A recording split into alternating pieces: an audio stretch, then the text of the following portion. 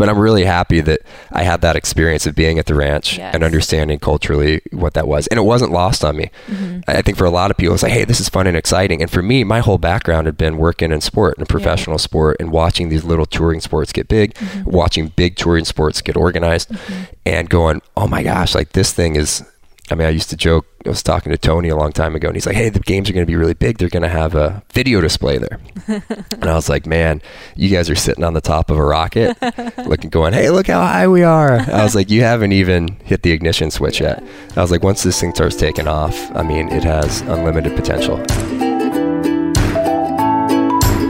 This is episode number 90 with Justin Berg.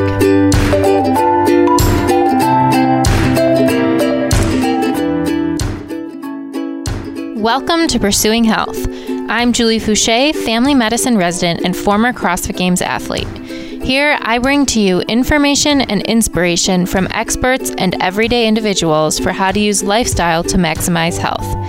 Thank you so much for joining me. Now let's get started with this week's episode. Hey there, welcome back to Pursuing Health. We've got the 2018 Reebok CrossFit Games just a few weeks away, and the excitement and anticipation is certainly building. There is a lot of attention on the athletes right now as they make their final preparations for the competition. But in this episode, I wanted to take a little bit of a dive into exactly what's going on behind the scenes in order to make the CrossFit Games the professional sporting event and the annual celebration of our CrossFit community that it has become. I've talked previously on the podcast with CrossFit Games director Dave Castro on episode number 29. If you haven't yet heard that one, I highly recommend going back to check it out. It was one of my all-time favorites and one of my most downloaded episodes ever. But in this episode, we get to take another peek behind the curtains of the CrossFit Games with Games General Manager Justin Berg, and I got a lot more than I bargained for from this conversation. Justin has a personal athletic background in baseball, and after an injury that ended his aspirations of playing in the major leagues, he used that challenge as an opportunity for personal growth. As a result, he's developed a phenomenal personal outlook and a series of habits that have allowed him to rise to his current position as general manager of the CrossFit Games and really thrive in that role. In this episode, we talk about Justin's background working for a sports technology company, his leap of faith quitting his job and opening a CrossFit affiliate, working his way up from a CrossFit Games seminar staff intern to his current role as general manager of the Games, the evolution of the CrossFit Games, and exactly what it takes to pull this event off each year. It's a long one, but I learned so much from every single minute, and I hope you'll enjoy it too. A few quick reminders before we get started. First, this episode is produced by CrossFit Beyond the Whiteboard, the best workout tracking in the biz and one I've been using since 2009. You can learn more about it at btwb.com. If you're enjoying the podcast, please head over to iTunes to subscribe and consider giving it a rating. I'm always looking for inspiring stories to share. So if you or someone you know has used lifestyle to overcome a serious health challenge, please send your story to me at info@juliefouché.com and I'll select some to share here on future episodes. Finally, please remember that although I am now officially a doctor, this podcast is meant to share the experiences of individuals and does not provide medical advice. So, with that, let's get started here on episode number 90 of Pursuing Health featuring Justin Berg.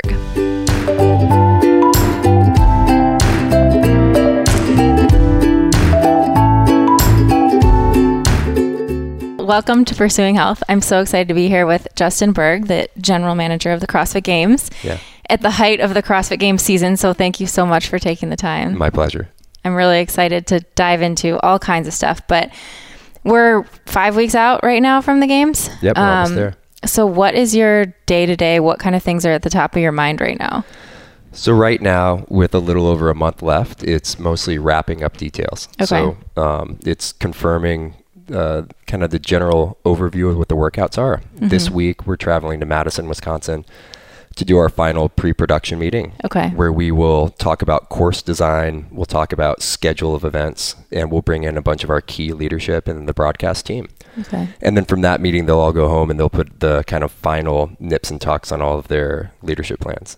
That's very exciting. Yeah.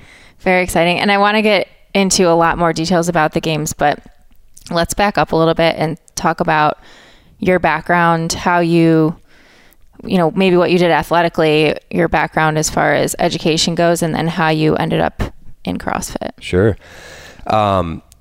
So my background is I played sports my whole life. I grew up in Florida.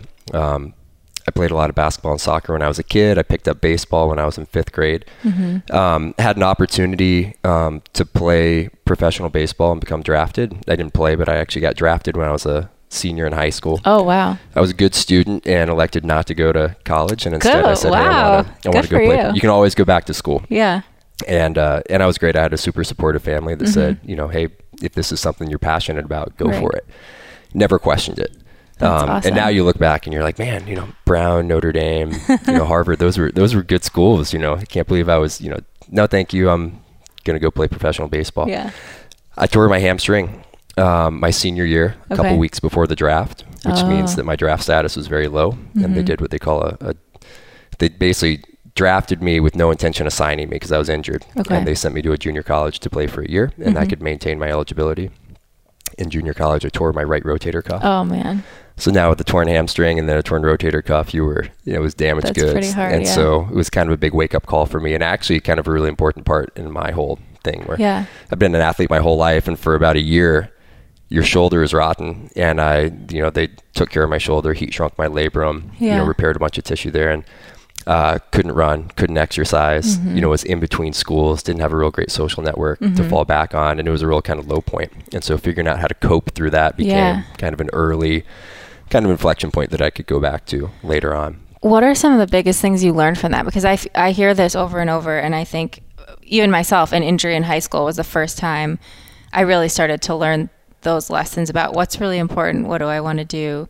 And I think as devastating as it can be, it can be really shaping for people. I think that's the beauty of sport is, there's an exercise component to it. There's a bunch of socialization that people get from it. But learning how to fail safely is, I think, probably the greatest thing that sport gives people. And for me, it was a violent exercise where I was on a track where, I was playing with a guy that threw 97 miles an hour and pitched in the big leagues. Wow. And so he was kind of my training partner. And, I was throwing in the, low 90s at that point. And so I thought I was on that track. Yeah. My mindset, my paradigm, my worldview was, hey, this is it. It takes everything. You have to be fully committed. And when that worldview gets shaken, it's really, really disruptive. And so figuring out how to cope with that in a safe way, this wasn't like war. Right.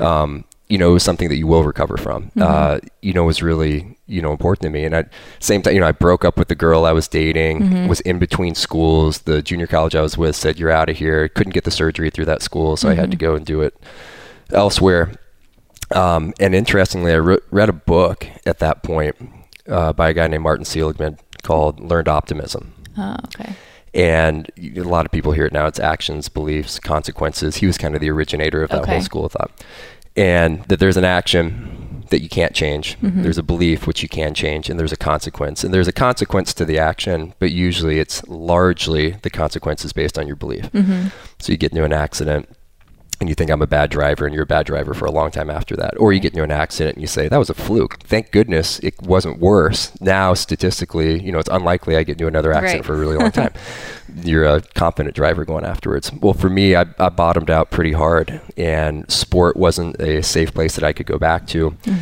For the rest of my playing career, I went back and played in college, and I felt like I just had damaged goods. So it was like, going out and playing tennis, and, you'd feel pretty good, and all of a sudden you break a string. Yeah. And you go, man, that's really frustrating. But in your mind, you go, it's not my head. I'm not a head case. It's, I'm throwing pitches, and then all of a sudden, a bunch of them are good, and all of a sudden one flies over the backstop, and you're like, the heck was that?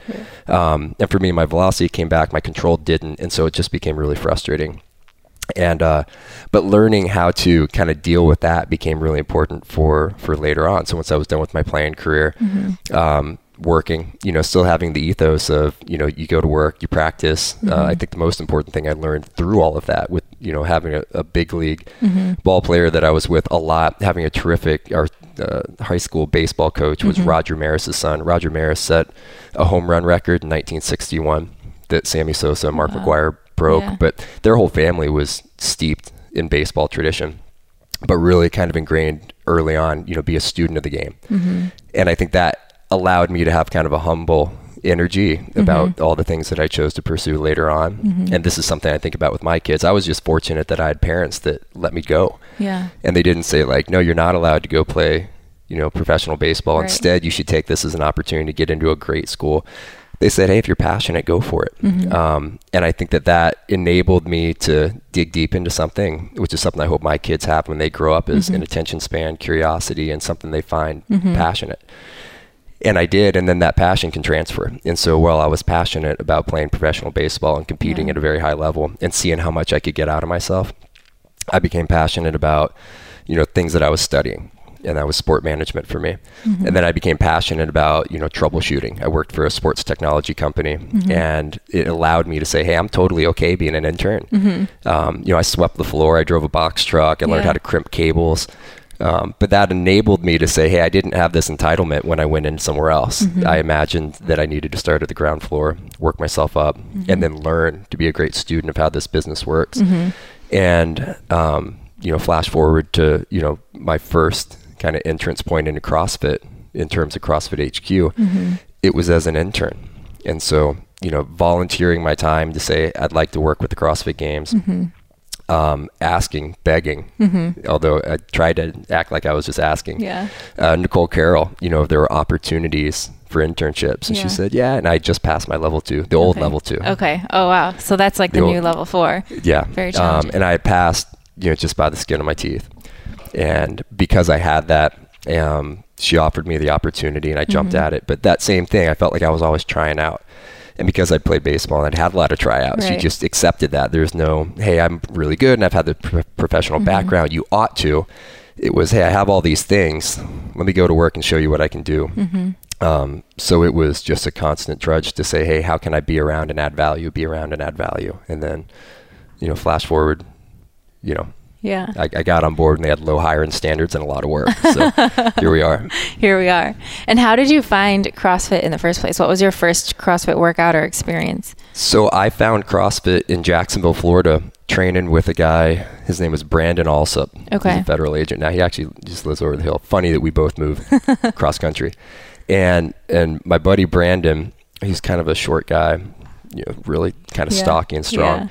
And we were the opposite. I'm tall and, lanky. And he would come home and we were roommates and we worked for that sport technology company together. So we traveled a lot on the road. And so as roommates, he would come home and go, man, I'm so sore. I just did this killer workout. My back's sore. My traps are sore. My legs are sore. And I was like, I'd played college baseball. And I'm like, well, you're doing it wrong. You're an idiot. I was like, why? How are you sore every day? I was like, you must be crazy. And so one day he's like, hey, you should come to the gym and do this. And I did, and I don't remember what the workout was, but I remember going to Bailey's Powerhouse Gym. And they didn't have kettlebells, and kettlebells were the workout of the day. And so, we used a dumbbell, which is just lots of fun. Overhead. Right. So we did that, and it had something else, and it had pull-ups, and I couldn't do pull-ups, and especially not on the, pec deck machine. But we did it, and I was real sore. I remember my traps being real sore. And I was like, all right, well, maybe there's something to this. It was hard.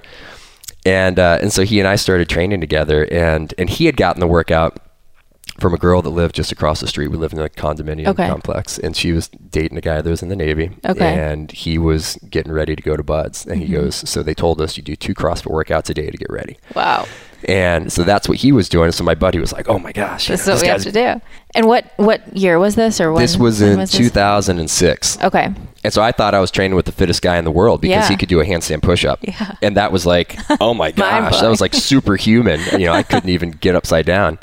And we did that, and we had so much fun. We got in such good shape in our first year. We would warm up we'd go to the cardio theater, and we'd either run an all-out 400 meters or 800 meters and just look like jerks. Good warm-up. Everybody else is on the elliptical, and it's dark, and we're out there just running and grunting and stuff. But it worked out, really hard, kind of prime the motor. And then we'd get down, we'd stretch, we'd do the CrossFit warm-up. And then we would do whatever the main site workout was. And we did that 3 days on, 1 day off. And we did that for about a year. And I remember getting in the absolute best shape I've ever been in my life. That's amazing. And then I was in such good shape, and there was no competition at that point. I wasn't going to a CrossFit gym. We were just doing it on our own. And so I decided that I should do triathlons because that's what fit people do. Of course. You got really fit doing CrossFit. That's how I started myself. But I wanted to test my fitness, and I didn't have any outlet for that. And so we were just doing it by ourselves. And so I picked up, I bought a bike, spent $3,000 on a bike and all the gear, sight unseen, didn't know if I was going to like it or not. And I raced a little sprint triathlon series. And then I remember that I was doing a lot of swimming, and my shoulder would kind of ache when I swam and did a bunch of CrossFit. So I progressively did less and less CrossFit and more swim, bike, run. Okay. And then I got done with our triathlon season, and I bent the chain ring on my bike. So I sent it to Austin, Texas to do the CapTex Tri. And it got rained out, actually, so I never did it. And then they sent the bike back, and my chain ring was broken. It was hot during the summer, so I was like, all right, I'm not going to bike anyway. Yeah. So I went back to the gym, and I was like, I can't do a pull-up. Oh, no. And that's for me when it clicked, that I could be a good triathlete. And I was doing pretty good in this little sprint series. Yeah. But I was losing my fitness, and I wasn't okay with that anymore. Interesting. And so I decided from that point on, I was like, bike stays in the closet, CrossFit's as much as I can. Yeah. And that became the new kind of ordinary routine for me. That's so interesting because I also started with triathlons.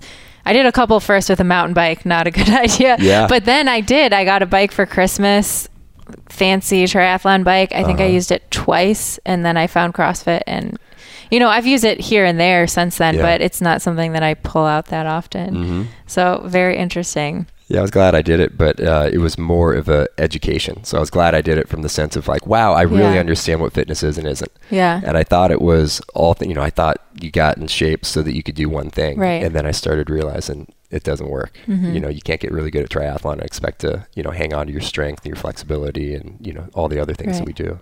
Don't use it, you lose it. Yeah. Very true. So then you're doing CrossFit, you're all in. Eventually, you end up opening your own affiliate. I did. So how did that come about? So I started doing CrossFit in 2006. In 2007, I remember going to the main site every day, and I was working for this sports technology company. Okay. And so, and I was going to the main site every day, and I would look at the main site workout at 5 o'clock. And then it was, it's 5 o'clock, so we were East Coast. It would be 8 o'clock. So I'd work all day, and then we'd wait for the main site workout to post it like 8. Right. Were we doing it backwards? I can't remember. No, that's right. That's right. And so, and then we'd go do it, and we'd do it late at night, and we'd be done with it. And I remember seeing the CrossFit Games pop up, and I was like, man, this is the coolest thing in the world. Yeah. And at the point of my career, I was working for a technology company, and most of my clients were professional sporting events. Okay. And so a lot of golf and a lot of tennis, and I would travel a ton. And so I would start dropping into CrossFit gyms wherever I traveled, which is mostly golf cities. And I had the craziest route where, I met Jeff Tucker when he owned GSX. Okay. Who ran CrossFit Gymnastics. Yep. And now runs CrossFit Gymnastics for us. Met Dave Warner, who was the very first CrossFit affiliate, in Seattle, trained at level 4 whenever I could get up there. Just met all these kind of people really, really early on. And so as I met Bill Henniger in Dublin, Ohio, when I went for the Memorial Golf Tournament. So this was like my little path. Yeah. And so met Bill, and we went out and had wings afterwards. And he was like, yeah, one day I want to, start an sell American-made fitness equipment. I was like, that's cool. If you ever get that off the ground, I'll buy some stuff from you. and now he's, Rogue is a huge and it's one of the real joys of my life that I get to stay in touch with Bill, and we've got so much road behind us together. That's amazing. But I was doing this and going to, events, and then I was doing my day job and going, I'm making good money. So I was making 6 figures. I was in my early 20s. And I was living in Florida, no state income tax, and, things are rolling. Awesome. This is before everything kind of fell off the cliff in 2008. And so I decided I'm in the wrong line of work. I'm passionate about this other thing. And I remember going to my best friend's dad, who was a football coach and a teacher. And I'm going, hey, you got to open this gym. You hate teaching. It's real hard on you, because he was dealing with, kids that were, disciplinary challenge. And I go, you got to open a CrossFit gym. Like, how to power clean. And I was like, you coach the football team. I was like, you got to get into it. And he was that rah guy, just huge heart, just, a guy, born leader. Yeah. And he goes, man, you ought to do it. And I go, I had never even thought about it. I go, what do you mean me? He goes, the world's short of passionate people. And you're on my couch trying to convince me to do something that is very clear that you ought to be doing. And I left, and I was convicted at that point. Yeah. What good leadership from him. That's amazing to see that potential in you. He's been one of the greatest influences in my life. Yeah. David Lancaster from Ocala, Florida has been, one of the greatest influences anybody could have. And I'm not the only person that says that, I'm sure. But I left, and at that point I was convicted, and I was like, great. So I'm doing something, but it's not the highest and best use of my time. Yeah. And I'm not going to cure cancer. I'm not going to land a guy on the moon, but I wanted to help people and always had. And so, went home, and at that point, like, it was done. But I was working for this company knowing that I had to leave because I was convicted. And so I started looking into open an affiliate, and I was training at CrossFit Jax in Jacksonville, Florida, sometimes. They used to have free workouts at the beach at the lifeguard station. That's the first time I went to a group class. Oh, wow. And so I trained with those guys, and then I'd go on Saturdays if they weren't doing the free workout. And then, every once in a while I'd go to their old gym, the old Hot Box in Jackson, in Atlantic Beach. It was like a motorcycle club. It was all the things that CrossFit is not now. Yeah. But it was hot and sweaty and no air conditioning. And, it was just, they were trying to drive people out. It was just trying to, like, make it really hard and grueling and intense. And whoever sticks around, like, you've earned your stripes. Yeah. They would have these really tough challenges, and the guys were all really hard. Very few women trained there, and if they did, it was just like a rite of passage kind of thing. And big military. Did you have a lot of military people there? We did, yeah. Chris Russell and Mike Solis were both EOD guys with the Navy. And Chris was a SARS instructor, search and rescue swimming, and so they had a bunch of SARS guys in there too. So that was what they were doing. And so it was cool for me. I'm like, man, I felt like, it was like the old school CrossFit. I was like, where are my Chuck T's? And you go in there and, like, you wear gardening gloves because it was Florida and it was so hot that you would just sheath yourself on the pull-up bars. Oh my And so you just did all these worky things now to, preserve yourself, trying to get a couple pull-ups in. Yeah.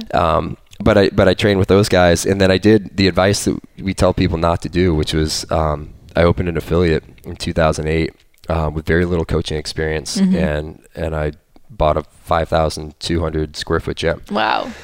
And I'd never coached a class. It wasn't real smart. Times have changed. Yeah, times have changed. But I got great advice, and it was, start really small. And so I didn't start small at the gym. 5,000. I was fortunate because I worked for this technology company that I stayed on as a consultant for almost a year. Okay. Because when I left, I told them, hey, I'm going to follow my heart, and I got to do this.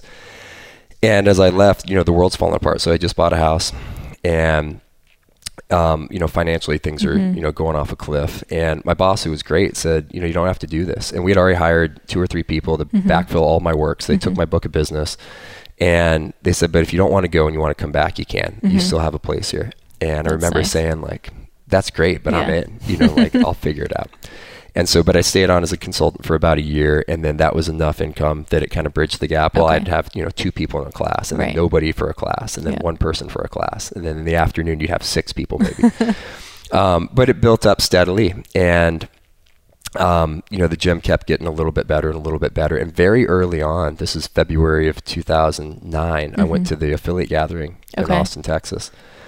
And I don't know why I went. It was just one of those you ought to. It was like Mecca. It was like, hey, all the affiliates are gathering. Like, just go there. Right. And my whole philosophy has been go where the good people are. And all the right people were going to be there. And so I went with no expectations and just to be a student. I just wanted to learn what was going on here. And so I listened to the talks and stayed on a friend from college, her friend's couch, like somebody I didn't even know, just trying to keep it real cheap.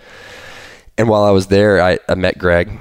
Okay. And I said, hey, listen, I've known I wanted to work for CrossFit since, very early on. This is where my heart is. And I left this other job. And so it wasn't a lateral move. I mean, I went like, in everybody's mind, I went 10 steps backward. I was a senior sales and marketing manager for a very successful company in Jacksonville. I had an all access credential to any sporting event in the world.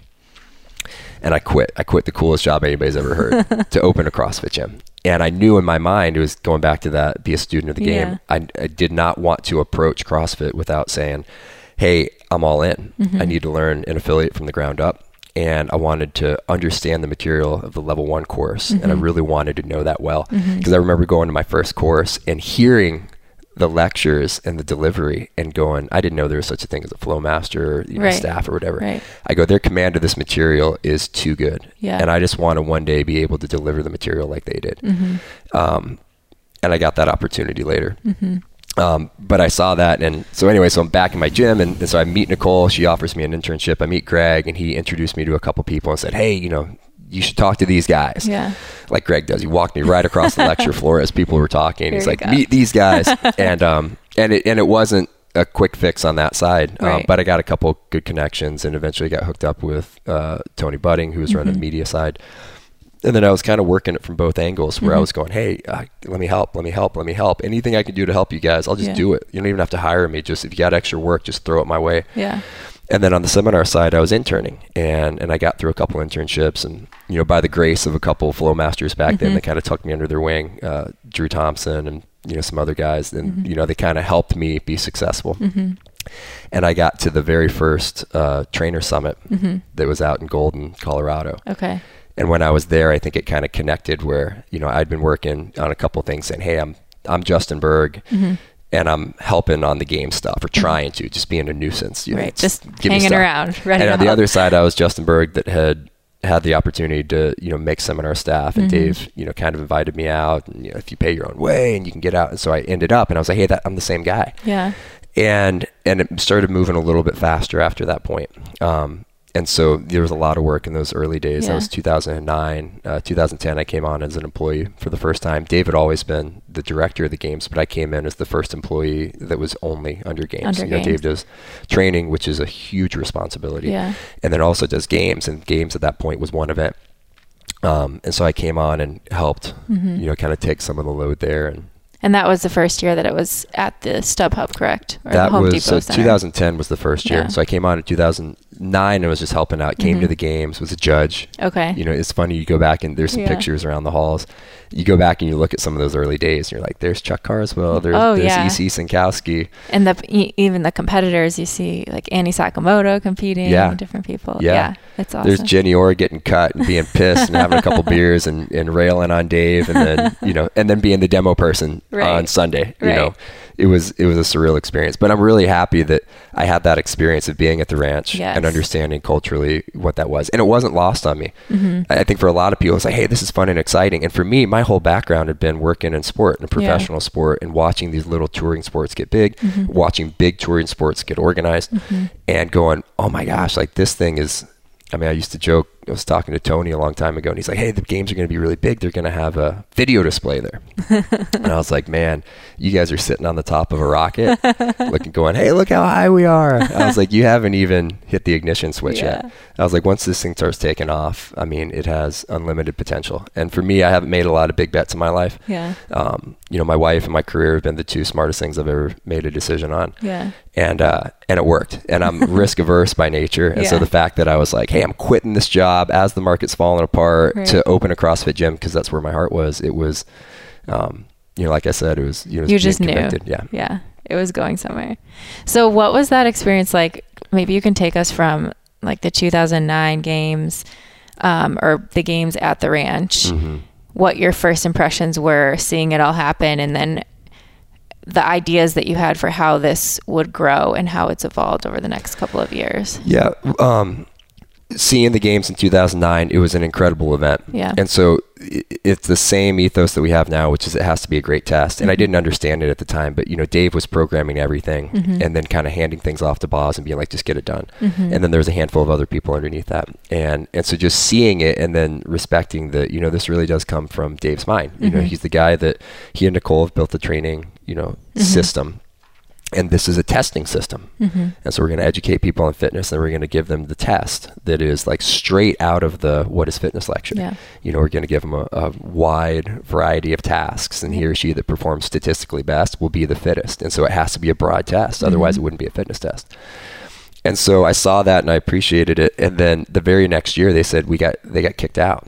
And so we weren't able to go back to the ranch. Right. And so they said, hey, we have to move to another venue. And we're thinking about the Home Depot Center in Carson, California. And I go, I've been there. They used to host a tennis tournament. Yeah. And I go, I've worked inside arenas for like the last 5 years. Like I know how stadiums and arenas work. I understand facility operations. That wasn't my job at that point. I had done event operations, but I was doing more, business development and technology solutions. But I go, I can do that. I can go backwards, and I've got a skill set that'll work there. And so we moved there, and I remember it was a couple weeks, it was probably about this long before the games in 2010. And we were actually here in this office, and I sat down with Dave and Tony, and it was like, hey, Dave goes, Tony, you got all the media stuff. I'm going to do all the competition stuff. Justin, you got everything else.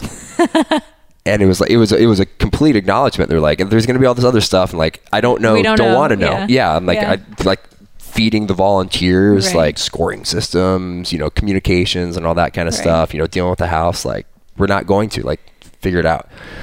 And it was great because that was the way the system worked at that point. Yeah. And it was small. We had one little TV truck. I don't even think we were live. That was before ESPN or before any other. I think we did 1 hour for ESPN. Okay. And then that was the very first year, and it was hard. I mean, it was a really hard year. That was one of the few times I've cried that I can remember in forever. And we got done with the event, and we had pulled everything off.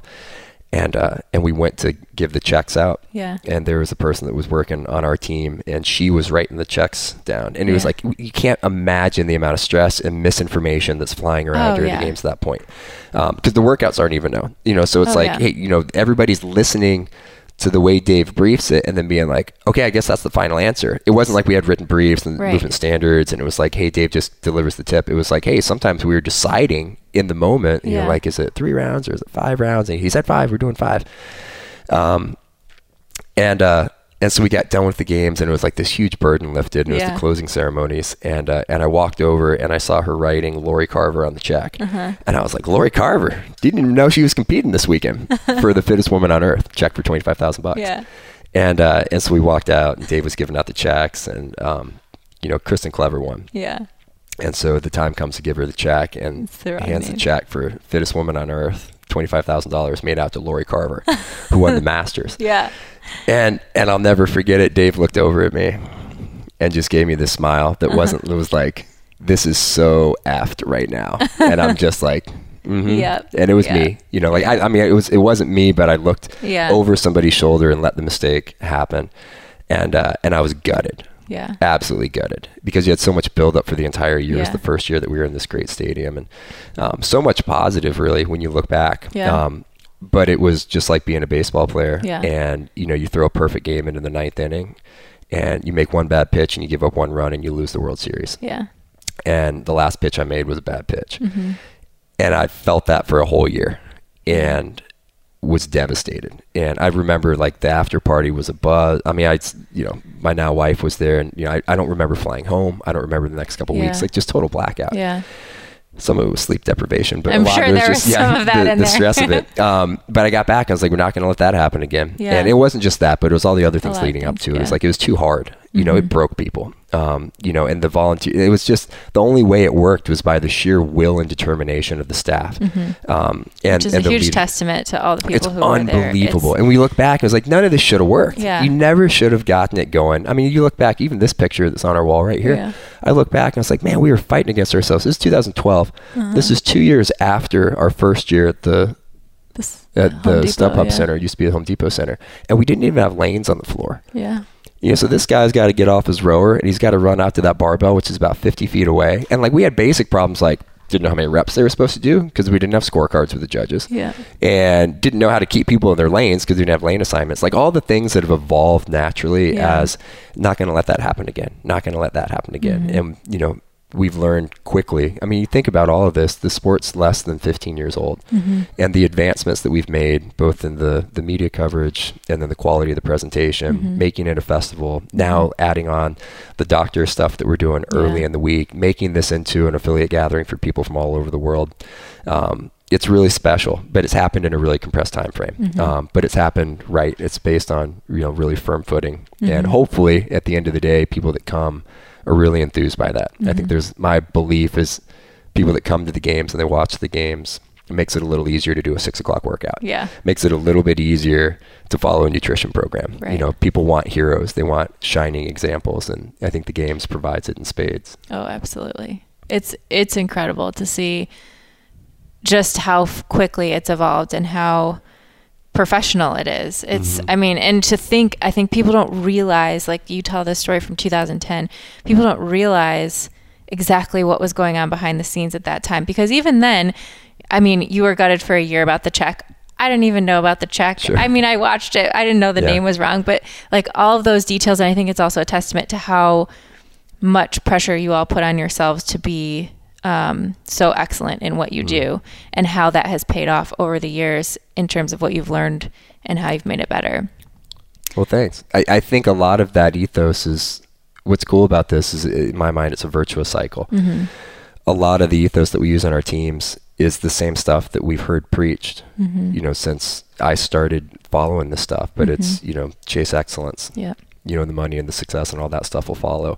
Do common things uncommonly well. We run on time. And all those things now, put competition first. It has to be a good test. And there's all these other distractions. And so, we have very simple guiding principles about how we run our events on site, how we're going to make decisions when there's not a clear win or a clear loss. Yeah. How do you handle those gray zone type things? Yeah. But I think a lot of that is just, what's great about that is that's what allows us to use, a staff of 800 people, volunteers, people that are flying from all over the world to come to leave their fingerprints all over the event. It's amazing. I tell people all the time, what you see on TV, it doesn't just fall off a conveyor belt.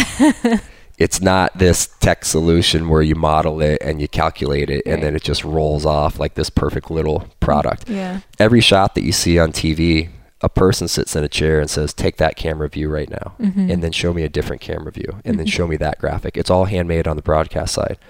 All the equipment that rolls out on the floor, people do that. And those people are led by another person, and then they're checked by another person. And then that person sits in meetings and hears the intent of the workout and why it's important, and why this progression needs to be told this way. And it all ultimately funnels up to Dave as the vision for what the test is going to be. And then it's my job to make that a reality and to, produce the event in such a way that it's encoded, that the ethos from every volunteer all the way up is there are very high standards, which is the same as CrossFit. We expect you to be really good, and it's going to be hard and it's going to be uncomfortable, but it's worth it. It's meaningful work. And what's really cool is you leave the event and kind of that glow that people have when they leave and come home, whether you're a spectator or an athlete, or if you were involved with the behind the scenes operations, you feel so proud of what we were able to do as a community with all those different groups coming together. It's more of a coordinated effort than it is. It's not Dave versus the athletes. It's Dave pulling the athletes along. Right. And the tests continuing to evolve each year. And I think the athletes have tremendous appreciation for that because, he has to almost believe in them more than they believe in themselves and what they're capable of doing. And every year he pushes them. And that's why we're seeing such dramatic improvements in fitness year after year after year, still more than 10 years in. Yeah, it's the threshold training. Yeah, exactly. If you think you're the best. And that's why I think the games is really cool. It's, every year, it's a human nature to say you want the test to stop so that you can just graduate your skill or your knowledge or your experience up to the level of being really good. But you don't want the bar to keep raising. and it's a misunderstanding of the world. The world's moving faster now, evolving quicker, with technology and communication and all those things, sometimes for good, sometimes for bad. But it's the same thing is you want to think, hey, once I've graduated, once you finish your residency, you're like, I'm basically done. And now I know enough. And what you really know is I know nothing. if you think that's enough, then it's not enough. Right. But people want, in sport, it's the opposite. We're a very different version of sport than all the other versions of sport that are out there. The height of the rim doesn't change every year in basketball to accommodate taller and taller athletes. Yep. The length of the 100-meter dash doesn't get further and further because Usain Bolt sets a new world record. Right. But it does in CrossFit. It's a constant grading up. And so I think that's why it is more of a test and an evolution. Other sports, the gamesmanship is the sport. There's the excitement of Game 7. Well, the rules aren't harder. That's not part of the drama. It's just, hey, it's such a simplified version now that everybody gets. You put it in the hoop, you get 2. If you do it from far away, it's 3. How long you're going to play for. Football. Even people that don't understand football are like, basically get it. Once you figure out the score, it's not that hard. Yeah. But that's why it's hard for CrossFit because you go, every year it's different. It's always changing. It's always evolving. But then what you see is, like you said, the evolution of the athlete. Yeah. And I think it's really special. It wouldn't happen otherwise. And coming from working in other sports that have set rules every single year that are exactly the same, what additional challenges does the CrossFit Games pose as far as planning and execution? Obviously now there's a little bit more planning that goes in. You're not hearing the workout right at that moment, but how do you adjust and make that happen with such a different test every year? It's a really good question.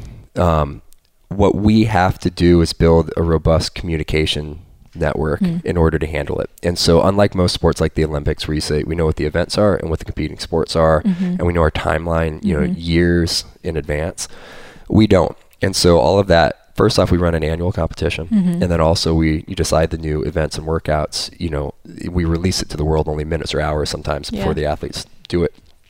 And so we have to build a team that is able to show up on site without full operating understanding and still be effective. And so that's the first thing, is you understand what you're going into. You're not going to have all the information. Some people are going to have a bunch of the workout details, but they won't know the schedule. Some people are going to know the schedule, but they won't know the event details. Some people are going to know what equipment is being used, but they won't know the rep scheme. And so you have to know what you know and know what you don't know. It's an important part of it. But also there's a lot of trust, is that we will give you the information with enough time for you to be successful. And that's from an athlete or from a judge or from the equipment personnel, from a media standpoint. But you want it earlier. Right. Which is uncomfortable for people. Everyone wants to know what's going on. And it takes a lot of being comfortable with the uncomfortable. Yeah. And I think that's what some of the best athletes in our sport display, which is a phenomenal adaptation, is their acceptance. Yes. And Boz and I talked about this a long time ago. That's what made Froning uniquely good early on, is he didn't resist the test. It wasn't Grace, good, double Grace. I think that's a little too much. It's a little late in the day. So it was Grace. Okay. Let's double Grace. What are we doing next? Whatever. Yeah. But that acceptance, he didn't waste any mental energy resisting it. And I know a lot of people kind of popularize that now, but it's really hard. It's like that knee-jerk reaction. There was no, hey, just whatever it is, we're going with it. And it's still this way. I mean, we do events, Dave will, we did the events out in Big Sky, Montana, and it was like, hey, Rich, get down from your hotel room. We're doing something. And I was like, okay, you just kind of excited, always up for it. Yeah. And never, even with people doing the open, how much do you sit around and speculate what's the first workout going to be? What are we going to have to do next week? A lot of that's fun, but a lot of it you realize is not within your control until it's announced. During the open, when it's 400,000 people doing it, what's great about that is it builds excitement. Yeah. And I think that's where I think the open and regionals and the games are so magical with that, is that there's this anticipation as a fan, which we all become fans very quickly. Absolutely. You didn't. You stayed on the athlete track. But for almost everybody else, you go, man, what's it going to be? Yeah. And no other sport has this, you want to know what team, you want to know who's going to win and lose. But you don't have this, I wonder what event they're going to do. Right. I wonder if it's going to be heavier, if it's going to be light. I wonder if I'll get to vote on it. Yeah. Like we did this year for 18.5 and we did previous years with DT. And so that sense of ownership from the community, and they all get it, right? So as soon as Grace gets announced, everybody's like, oh, Grace, that's really hard. And double Grace, they're like, are you kidding me? No way. Because they've all done Grace. Yeah. You have this sense of camaraderie and you feel for the athletes. It's such a personal thing. And then through the narrative and the storytelling, how we try to pull who these people are and you share it with the world. Because so many of these people have incredible stories. The athletes are such remarkable human beings. They're durable, they're performance oriented. They have to surround themselves with positivity. I mean, because it's really uncomfortable what they do and it's stressful and all those things. But what they do is really cool. And it is empowering to other people. And how many people are like, man, you see Annie Thorstad and you're like, I want to be like her. Yeah. Or you hear Katrin say something, you're like, yeah, I really get it. I went to Iceland and I bought this little figurine. My daughter's a year old. And I remember, being around those women who are incredible. And then just culturally in Iceland, I bought her a little figurine of a puffin, which is the more puffins in Iceland than anywhere else in the world. Yeah. I was like, okay, cool.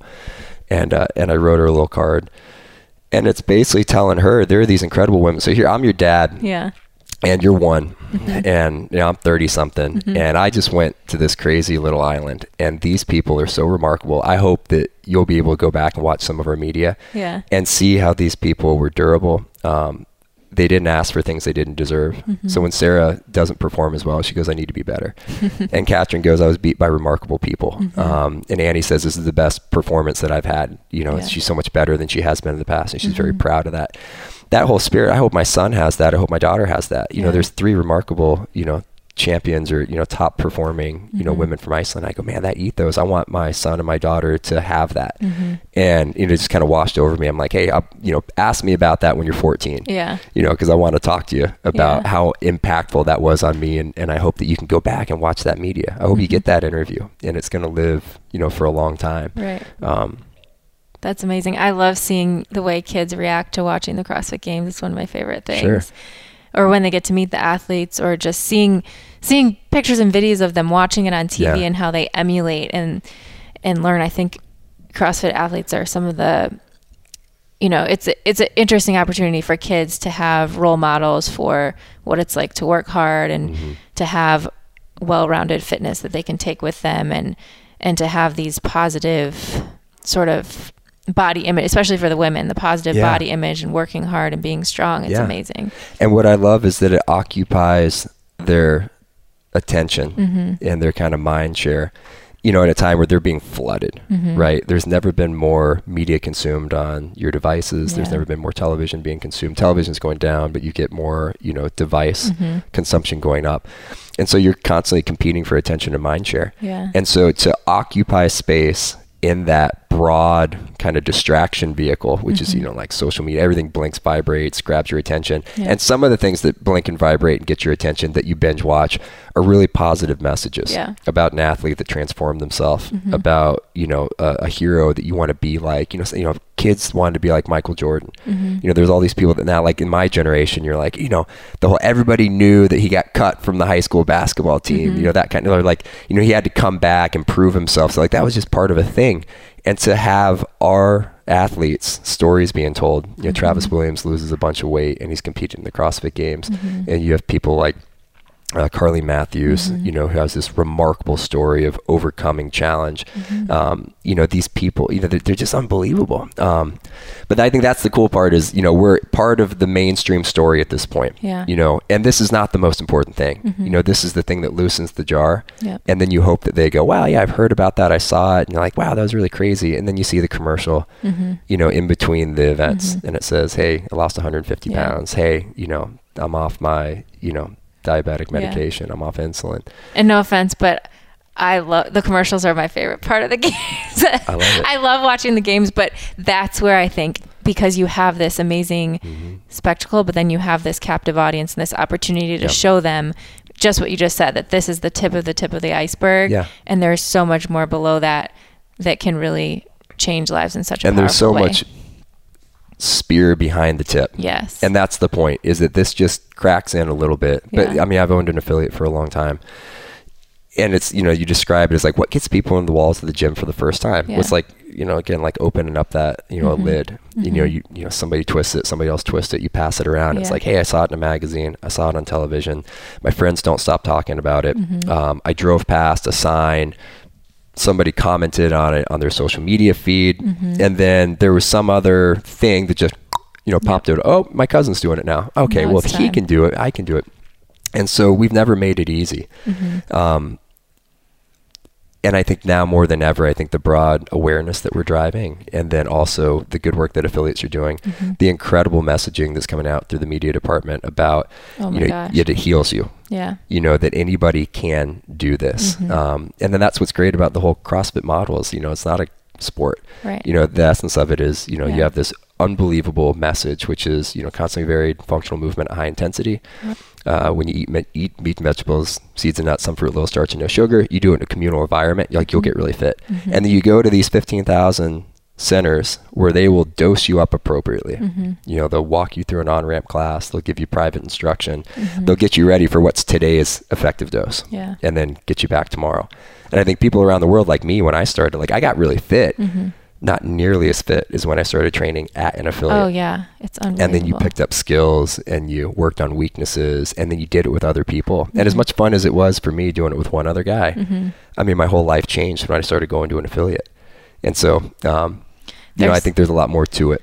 Oh, absolutely. In the community, it's you compare it to other sports or like you said, the Olympics where yes, it's inspiring to watch the Olympics and maybe it motivates you to go to the gym or to start swimming or apparently adult gymnastics classes become very popular after it's the like Olympics. That with every sport. Yeah, with every sport. Yeah. But with CrossFit, there's so much more, like you said, that level one, the methodology behind it to support people and really from all angles, making this their lifestyle, making the lifestyle change that's going to support health. Yeah. So it's so incredible. Yeah.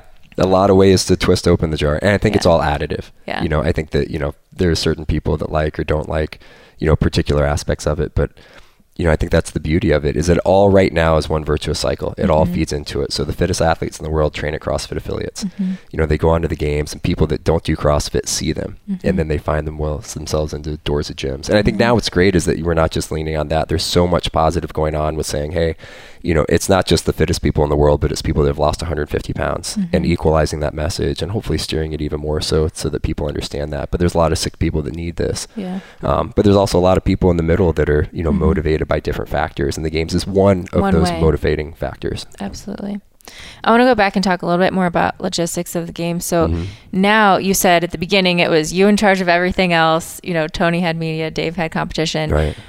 What does the structure of the games team look like now? What different teams do you have, and how's that evolved? Yeah, it's a very hierarchical structure, but it's not really a hierarchy. The best analogy that I have is it's a team of teams. Okay. It's a popular theme now. McChrystal made it. It's a great book. But it's a bunch of different groups that have overlapping responsibilities in certain areas. Okay. But it's a bunch of people. And that's the most important thing, is that it starts with people. And then we organize the people enough so that the people can be effective, but we don't try to create a perfect plan and then the people just color by numbers. Right. People have to be bought in, they have to be encoded. And so the way it works in general is, Dave's the visionary. So it starts with Dave on what the programming test is. And from a cultural standpoint, it also starts with Dave. He's the senior guy in the team. Nobody's done this longer. He was the originator of a lot of this. Yeah. And then, Dave and myself kind of sit under, I try to make it all work. So I start bringing the canvas. Bringing the paintbrushes and, setting the time frame on certain things. And so it's my job to make sure that Dave has the right documents, that the teams are listening, that we're getting it out of Dave's head into a spreadsheet, getting it out of Dave's head into floor plans, getting it out of Dave's head into all these other vehicles. And so now I do very little of that because we have teams established that work directly with Dave for testing, work directly with Dave for, putting out the floor plans, working on the schedule and things. And then there's a much bigger group that get into, loosely the way we organize it is there's a competition team that works on things inside the ropes. Okay. Scoring and timing, judging, floor plans and signage. And then you have another team that's responsible for the event management. Okay. And those are things like the spectator experience, sponsors, working with the house, working with the city, figuring out the budget and finance and all those things. And so it's my job to kind of make sure that the competition team is, plugged in and working closely with Dave. And then as the things get a little bit more kind of material, it's jumping into that. And then so anything that's contracts, anything that's, business relationships is, I try to make sure that I'm shepherding that in the correct direction. And then what you've got is underneath that is all the people that do the work. And so we have this remarkable staff we have a very, very small skeleton crew of people who are responsible for the organization of the games year round. And the games, the open, the regionals, events that we do in the fall. And we have a media team, which is out of this office. And so I work with those guys. And then beneath them, they have their kind of key leaders. And so if you go to a regional event or if you go to the games, there's competition people underneath them. They have team leads. Underneath the team leads, you have, leaders within their respective teams. And then you have people that are doing the work. And everybody's doing a lot of work, a lot of manual work. A lot. But it's really cool the way those teams sync up. It's because they expect that they need help from other teams. Yeah. And so nobody works in a silo. If you do, you will fail. And if you fail, then other people will fail right behind you.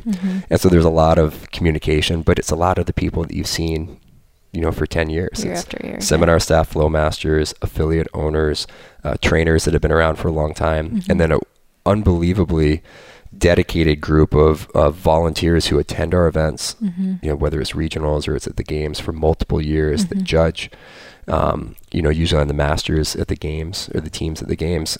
At the individual level, it's 100% level 1 seminar staff. So the best seers and correctors in the world for human movement are the ones that are responsible for judging the individuals that are going to be on CBS or, the main heats and stuff. We have all these other people that are contributing underneath them. And how many volunteers do you estimate you have every year? We'll have about 800 in service. That's incredible. Yeah. And so just managing a crew of 800 people is, one challenge. Yeah. And then on top of that, you have, a lot of other people that work on the media side, Right. camera guys and things like that allow that story to come out and be shared with the world.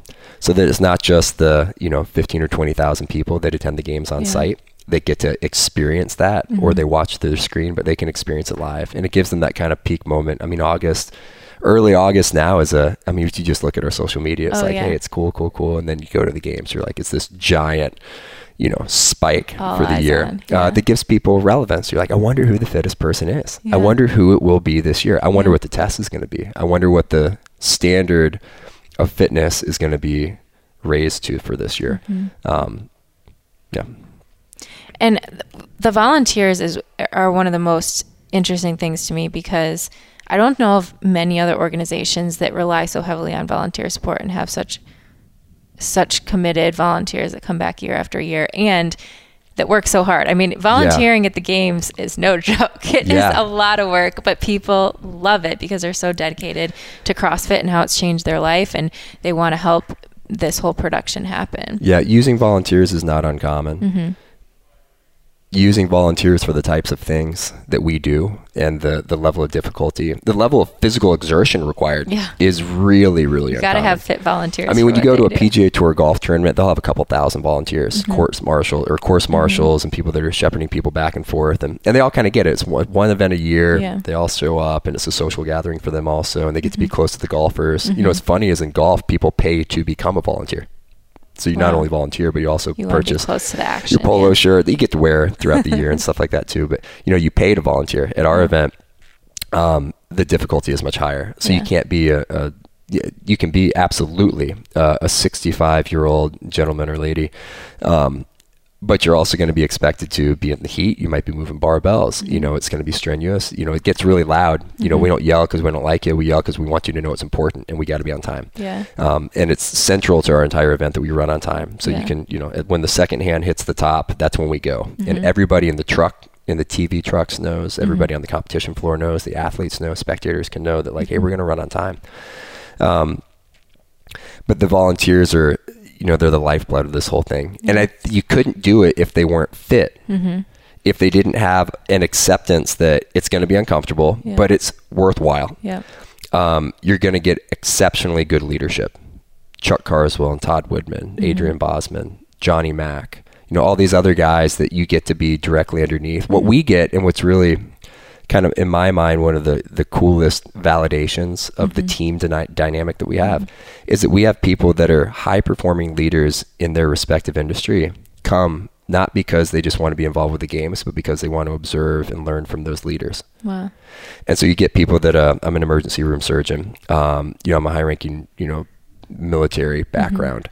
I own my own business.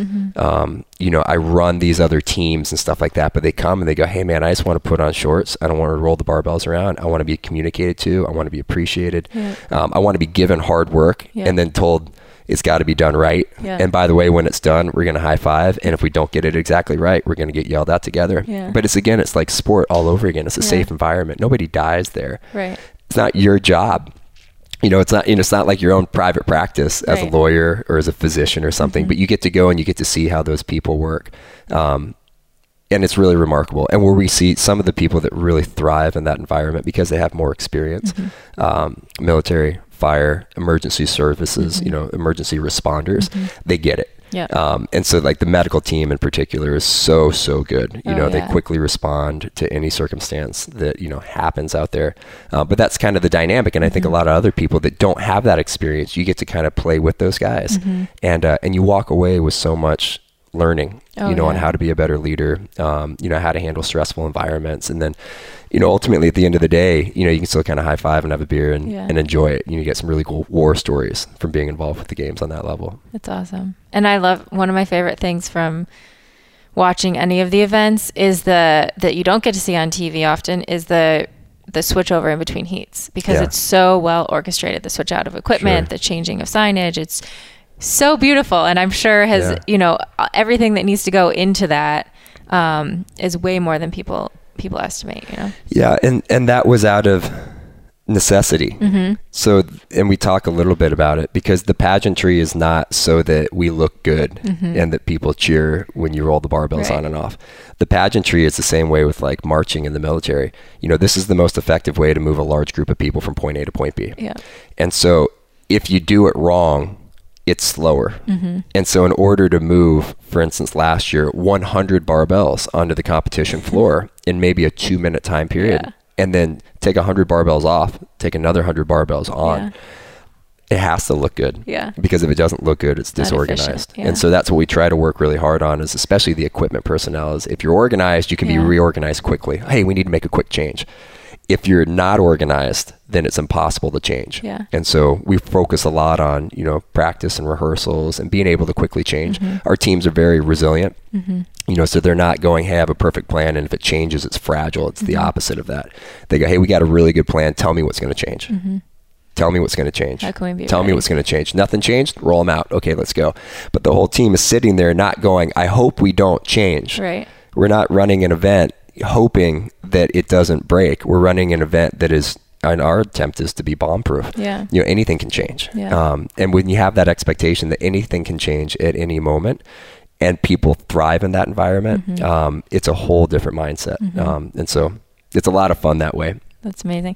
So how does it, as far as the rehearsals go for things like equipment changes or things like, resetting in between heats or getting from point A to point B, how do you rehearse that? And then also, have there ever been any times where something changed last minute and there was it didn't go off as planned, or you were behind or something like that? Yeah, I joke it's all blood and guts behind the scenes, and then hopefully it makes a nice picture on TV. But there's constant. So first is you rehearse what you can control, and you rehearse ways of doing things, even if it's not the exact thing that you're going to do. So we're going to roll barbells out, and we're going to roll them back.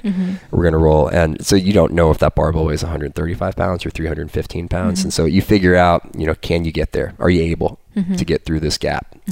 And then a lot of it's through iteration. And so we had an event, this was several years ago, and it was at the soccer field. No, it was at the old track at the Step Up Center. Okay. And there was an event with the big yoke carry. Yeah. And so this is the yoke that looked like it would decapitate people. And so they put a yoke on their back, and it had swinging sides. Yes, and they would pick it up and they would walk down, and they would drop weight at certain intervals. And so we had to change that event over in like 60 seconds. And so you just think it doesn't work, right? So you start with this yoke that's super heavy and takes multiple people to load. And then they're going to walk it to the other side of the field, and they're going to drop weight at certain distances. And then you've got 60 seconds to reset everything. And you're like, it doesn't take 60 seconds to walk the yoke all the way back. So how do we do this? And so we would do one version where you said, hey, try to do just one section. And they're like, well, that took 2 minutes, so that's out. Okay, now let's try to do this. And somebody came up with, well, maybe instead of picking up the plates, why don't we, and putting it back on the yoke and needing 3 people, why don't we put it on its side and we'll roll one plate? And we're like, that's pretty good. Well, hold on, what if we rolled the plates and we collected them as they went? Okay, well, that's even faster.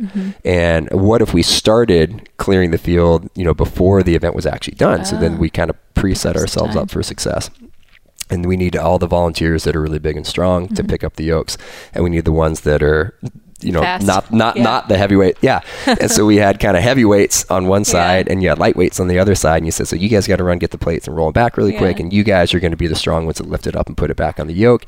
And, we were late on the first heat by like a minute, and then the rest of it ran totally fine. And I remember Chuck Carswell and myself and a couple other people sitting at dinner the night before and going, in the physical universe that we occupy, it's not possible. And then you showed up the next day and said, hey, let's just start trying. Just try and like take off a second, try to take off 10 seconds. Can you cut it in half? And we did this with a bunch of people watching. And so there's a lot of those little war stories called Operation Rolling Thunder. But once you got that done, you're like, hey, we can kind of do anything. The big thing is you got to start. And I learned that from my godfather, who's another real important mentor in my life. But sometimes you got to start the work, and the work will tell you how it wants to get done. And if you sit there and you plan and you plan and you plan, not much actually happens because you'll lie to yourself. You don't think about the physics of it. And then you get out there and you try things and you're like, okay, so and we had a stopwatch the whole time. Do it in half as much time. Do it in half again. And you start figuring out the solution. If you don't start, you won't figure it out. Right. I actually heard Chuck tell that story about you guys sitting at dinner the night before and just being like, what are we going to do? We were moving little French fries around on our plate. It was like, okay, so if we drop these French fries here, and we're like, well, no, that's not going to work either. But again, like working with the French fry is a really dumb way to figure out how to reset a yoke. But we're thinking like, hey, we're smart guys. We can figure it out. And it turns out you showed up on site the next day and with a little fire under your butt and Dave going, hey, we will run this thing on time. And we are starting this in like 28 minutes. Whether you're ready or not ready, we will start this thing on time. And there's been a lot of cases like that. But the power of the group think, right? Like having all these people, and then you say one person thought, oh, let's try this. The innovation when you when you have an impossible task, it forces people to think about it differently. It's very seldom impossible. And it becomes a lot more possible as soon as you start moving with the pieces. Yeah. It's impossible to figure out a puzzle until you get them all on the table. Yeah. But once you get them there, you're like, this might take time. Yeah. Then maybe there's a better way. Yeah. And the groupthink thing, again, that doesn't work unless everybody's bought in. Yeah. Because if everybody is like, hey, that jerk over there just said do this, I was like, no, it's not possible. We've already tried. It's too hard. It's whatever. And everybody's like, yeah, guess we're supposed to. Yeah. And by the way, what did it take? A lot of physical effort. Yeah. It takes somebody that has to roll these plates from 100 yards away, and another person has to pick up this really heavy thing by himself, and he has to put it back on the yoke. Yeah. Well, it works if you're fit. It doesn't work if you just want somebody else to do it. Yeah. Didn't work moving French fries around a plate, the night before. But it works with people who are bought in that want to get it right. Yeah. People train all year for their CrossFit Games they volunteering. do, and they get worked. Yeah, worked. Yeah. It's funny. Rossi probably services more volunteers sure. than athletes, maybe just by sheer numbers. Yeah, and you're standing on your feet all day, and it's a lot of hurry up and wait. I say that I don't know if I can say this now that I'm not competing, but for my years, even just spectating, not even volunteering, I feel like that is oftentimes more exhausting than competing, because as a competitor you get that downtime. Like you go and you give your full effort, and then you go rest and you can sleep, and you're in a protected environment.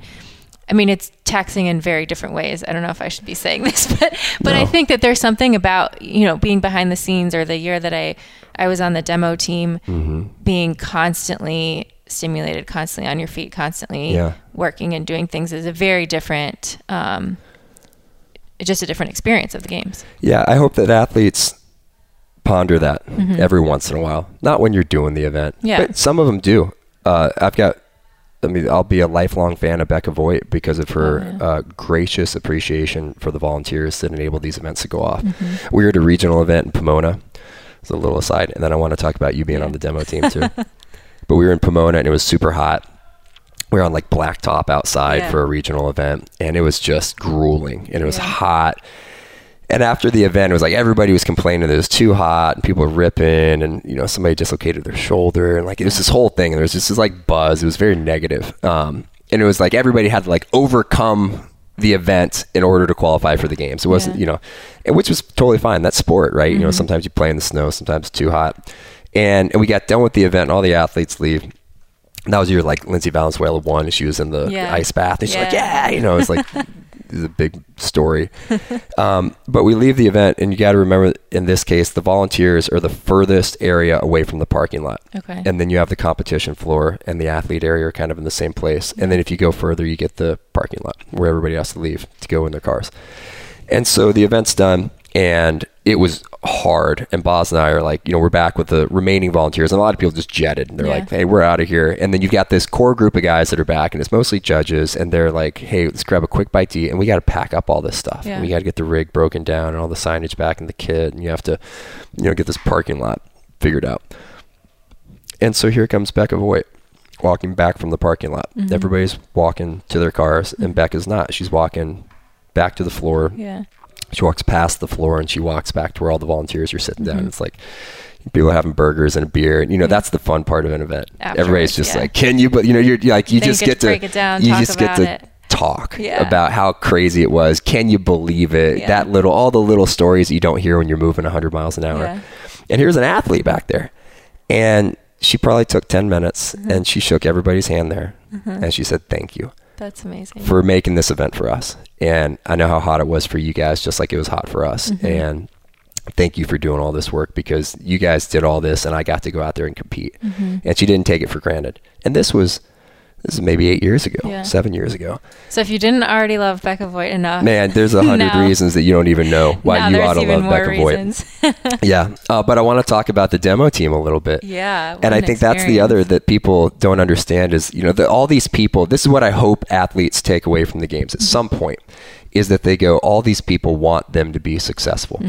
The volunteers show up not because they want to roll out the barbells because they think rolling out barbells is fun.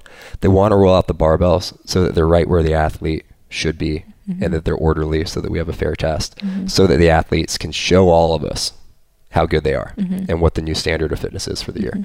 And so they all want to be part of that event. And whether it's volunteers or the medical staff, or if it's the media personnel, like they all want to show what's possible. Yeah. There's this enormous sense of ownership and like, hey, everybody's working, and then we all throw the ball to the athlete, and the athlete goes, now I'm going to run with it. Yeah. And some of them get it. Becca gets it. A lot of other people do. Some of the athletes that have been around for the long time, they usually do. They get it. And I think, Annie's had, her ups and downs in her career. And I think, man, when you compete and you're like, man, all these other people are here trying to make me successful, trying to make it a great fair race so that the athletes can do what they do. So I hope they get that. There's 800 people and, dozens of media personnel and people that work year round and, all the prize money and all that other stuff so that they can show up and show us all what's possible. But on the demo team, I think that's one of the special parts.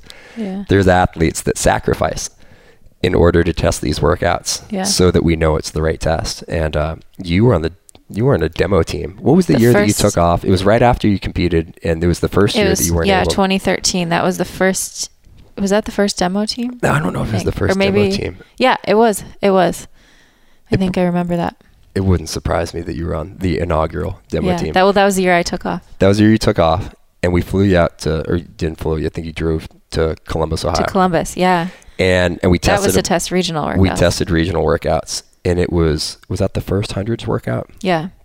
And you hadn't been training a lot, so your hands were a little soft. I was in such bad shape. I was doing basically like a lifting cycle. I hadn't done a Metcon in like months. Yeah. But you said yes. Yeah. So you're like, Dave called and said, hey, can you come out and test a couple workouts so that we can make sure that these are appropriate for regional athletes? And you came out and you were really upfront. Yeah. You're like, I haven't been training a lot, so I don't think I'm a great test. And it was one of the more impressive shows of mental fortitude that you did the hundreds workout, basically untrained, right? Yeah, I hadn't done that many pull-ups in a long time, and it showed on my hands. It showed, and it was visible because I think the workout, did it start with 100 wall ball shots and do 100 pull-ups? Yeah, it was wall balls and then 100 pull-ups, I think. Yeah, and so on the 100 pull-ups, chest bar pull-ups, I think. Yeah. You shredded your hands real bad. Yeah. And I've seen a lot of bloody hands with what we've done for a long time, and it was pretty bad. Bill Henniger still tells me every time I see him, he's like, I remember all those guys cleaning blood off from all over the Well, I do too, because David left and he said, make sure to test this. And I didn't know what to do. I'm like, hey, and I walked over. And so you did the first two exercises, you did 100. And then there was, I forget if it was pistols and then dumbbell snatches or one of those. Something like that, yeah. And you were there was like a stream of blood coming out of your hands. And I go, hey, if you don't want to finish this, I got a pretty good sense of what the timing is going to be on this. And you just looked at me like I was stupid. I'm like, and you're like, I was so frustrated about this. And I go, hey, and I'm thinking I'm going to get reamed by Dave if I don't let you finish this thing. And I'm going, but as a human being, I'm watching you pour blood out of both of your hands. Chunks of skin the size of a quarter are in multiple areas of the floor. So gross. And you looked at me like I had two heads, and you're like, what do you mean I'm not going to finish? And so you continued. And we capped you at a certain point. You didn't finish the entire workout. Yeah, there was like a 20-minute time cap on the workout or something. And I walked up to you and I said, you did really good. Thank you. And without missing a beat, you go, so I didn't finish. If I was in good shape, I would have finished that workout, and I probably would have had about a minute or two to spare. Yeah. I think it's about right. All those girls, the good ones, will all finish it, and a couple will get capped right at the end. Yeah. Completely lucid. And at a time where most people would be going like, I hope I don't get a staph infection. You're whooped from the workout. Yeah. But just totally clear and lucid and going, your first thought was, it's a good test. The other girls are going to do X, Y, or Z. And if I was in better shape, I would have done this, that, or the other. And I think that's what that level, I'm not saying that you've got bloody demo team people all over the place, but you got a lot of people that contribute to the workouts that you don't see. Yeah. But also that sense of you were still part of the test that year. You weren't competing, but you gave us a valid data point in the justified, time cap and the rep scheme and things like that. But it was cool. I think people forget, it's not just Dave that creates this workout. It's Dave does, he's the visionary. But then there's all these other people that contribute in their own way. And whether it's from an organizational standpoint, whether it's providing leadership, whether it's, rolling barbells out, if it's testing workouts, if it's showing which camera angle we want to really explain this movement to a new audience, through their TV screen. There's all these people that leave their indention on the event, and a lot of them are hidden. But, it's cool. That's one of the coolest things, I think. And for me, in that experience, to feel like everyone else who works on the games, like you have some role that you can contribute, even if even if I'm not competing at regionals that year, I still want to how can I help make this happen? And so it's so cool to see, you know, and then to see what goes on with the demo team at the games. And I was just talking, I recently interviewed Stacy Tovar and about her testing some of the regional workouts this year. And it's such a great experience. You know, however you can play a role to make it all happen. Yeah. And I think that's what separates us from all other sports. Yeah. You don't have people testing new workouts for the decathlon. You don't have people testing new workouts for, you know, the NBA, for track and field and things like that. I mean, the athletes just kind of show up and they're like, whatever, it's been settled 100 years ago. I'm just going to run from here to there, you know, get out of my way. And you can have a sense of pride and an ego that is very, very rare to find in CrossFit. Because I think people appreciate the hard work that goes into it from the athlete standpoint, and all the people that work behind the scenes to make this event all come together, this handmade event. So it is special. You know, it wouldn't happen without our community. Couldn't happen without our community. Definitely not. So what is it like to work with Dave on the games? It's been one of the most rewarding opportunities of my life. Yeah. Dave's a great leader. He has very high standards. I've gotten to know Dave well, and it's been a real pleasure. It's not always easy. And I think that's, a lot of people talk about like deliberate practice as being something that, you know, there's practice and there's deliberate practice. I have like work and deliberate work. You know, there's a constant sense of challenge. You know, Dave's very, very smart. I think one of the things that people don't realize is how much Dave has evolved as a person. I say all the time that people don't change very much. You know, if you look at somebody's history, it's very predictive of where they're going to go in the future. And when you look at Dave's background and where he was when I met him 10 years ago, and where he was 5 years ago, and the person that he is now, you know, he's constantly evolving. And, you know, he really embraces that serious sense of, you know, constant improvement of himself personally, and then how dedicated he is, how caring and intentional he is with making sure that things are right. And that's something that resonates with me. When I was a kid, you know, I had a really high sense of quality. You know, like if you wash the car and there's a little spot, it was like, great, wash it again. I'm not mad at you. You're not in trouble. You're not grounded, but you're not coming inside till the car's washed and you got to wash it again. But I always kind of had that. My dad was a horse trainer. And so this notion of quality being an important thing. And so I get to work in an environment where quality is really important. And I've got a teammate and a guy that I, you know, is a leader on our team that I get to learn from and work with. And it's terrific. It's not easy. And it shouldn't be easy. I mean, if you were looking for pleasurable experiences, like you don't say, hey, I want to work closely with Dave Castro and Bob Knight and those kind of guys.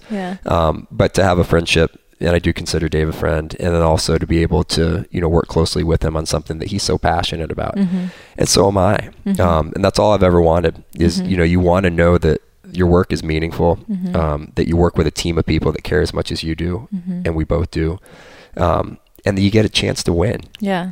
And, you know, for us, not everybody gets that.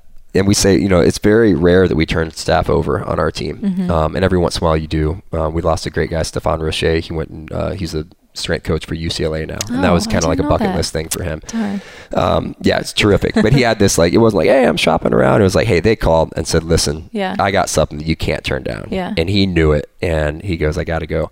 But we turn staff over very infrequently. And I think the reason why, and I tell people when they're considering it, is, you know, a lot of people in life, they have meaningful work, but you got to do it as a volunteer hobby. Is you really feel passionate about your idea or your cause or something, but you got to do it on your own time. And then there's a lot of people that get paid a lot of money to do something they don't care about. And so if you work on Wall Street, or, you know, I know people that are accountants that are like, I do it because it pays a lot, and then so I can spend my money on the weekend. And then there's lots of people that don't like the team they work with. And so we've kind of got the perfect trifecta here, where you get paid like a professional. You get to win. You know, we have meaningful work that makes other people's lives better, and you respect all the people you work with. And that's really hard to replace. And you've played on teams, I'm sure, and team dynamics are really, really hard to find. You know, I could name, you know, on less than, you know, the fingers I got on my left hand, the really great teams and leaders and coaches that I've had. Yeah. And the ones that you did, you're like, that was so awesome. You wish that could last forever, but you can't. In high school, you're there for 4 years. In college, you're there for a couple more years. Most things you graduate out of, or people get taken away, and their life takes them in a different direction. To have the core team intact that we've had for so long has been really special, and they're only getting stronger. And now you're onboarding other people that really strengthen the system, and they add. It's just been really cool. And so getting back to your question about what's it like working with Dave, constant challenge. We really care about making things better.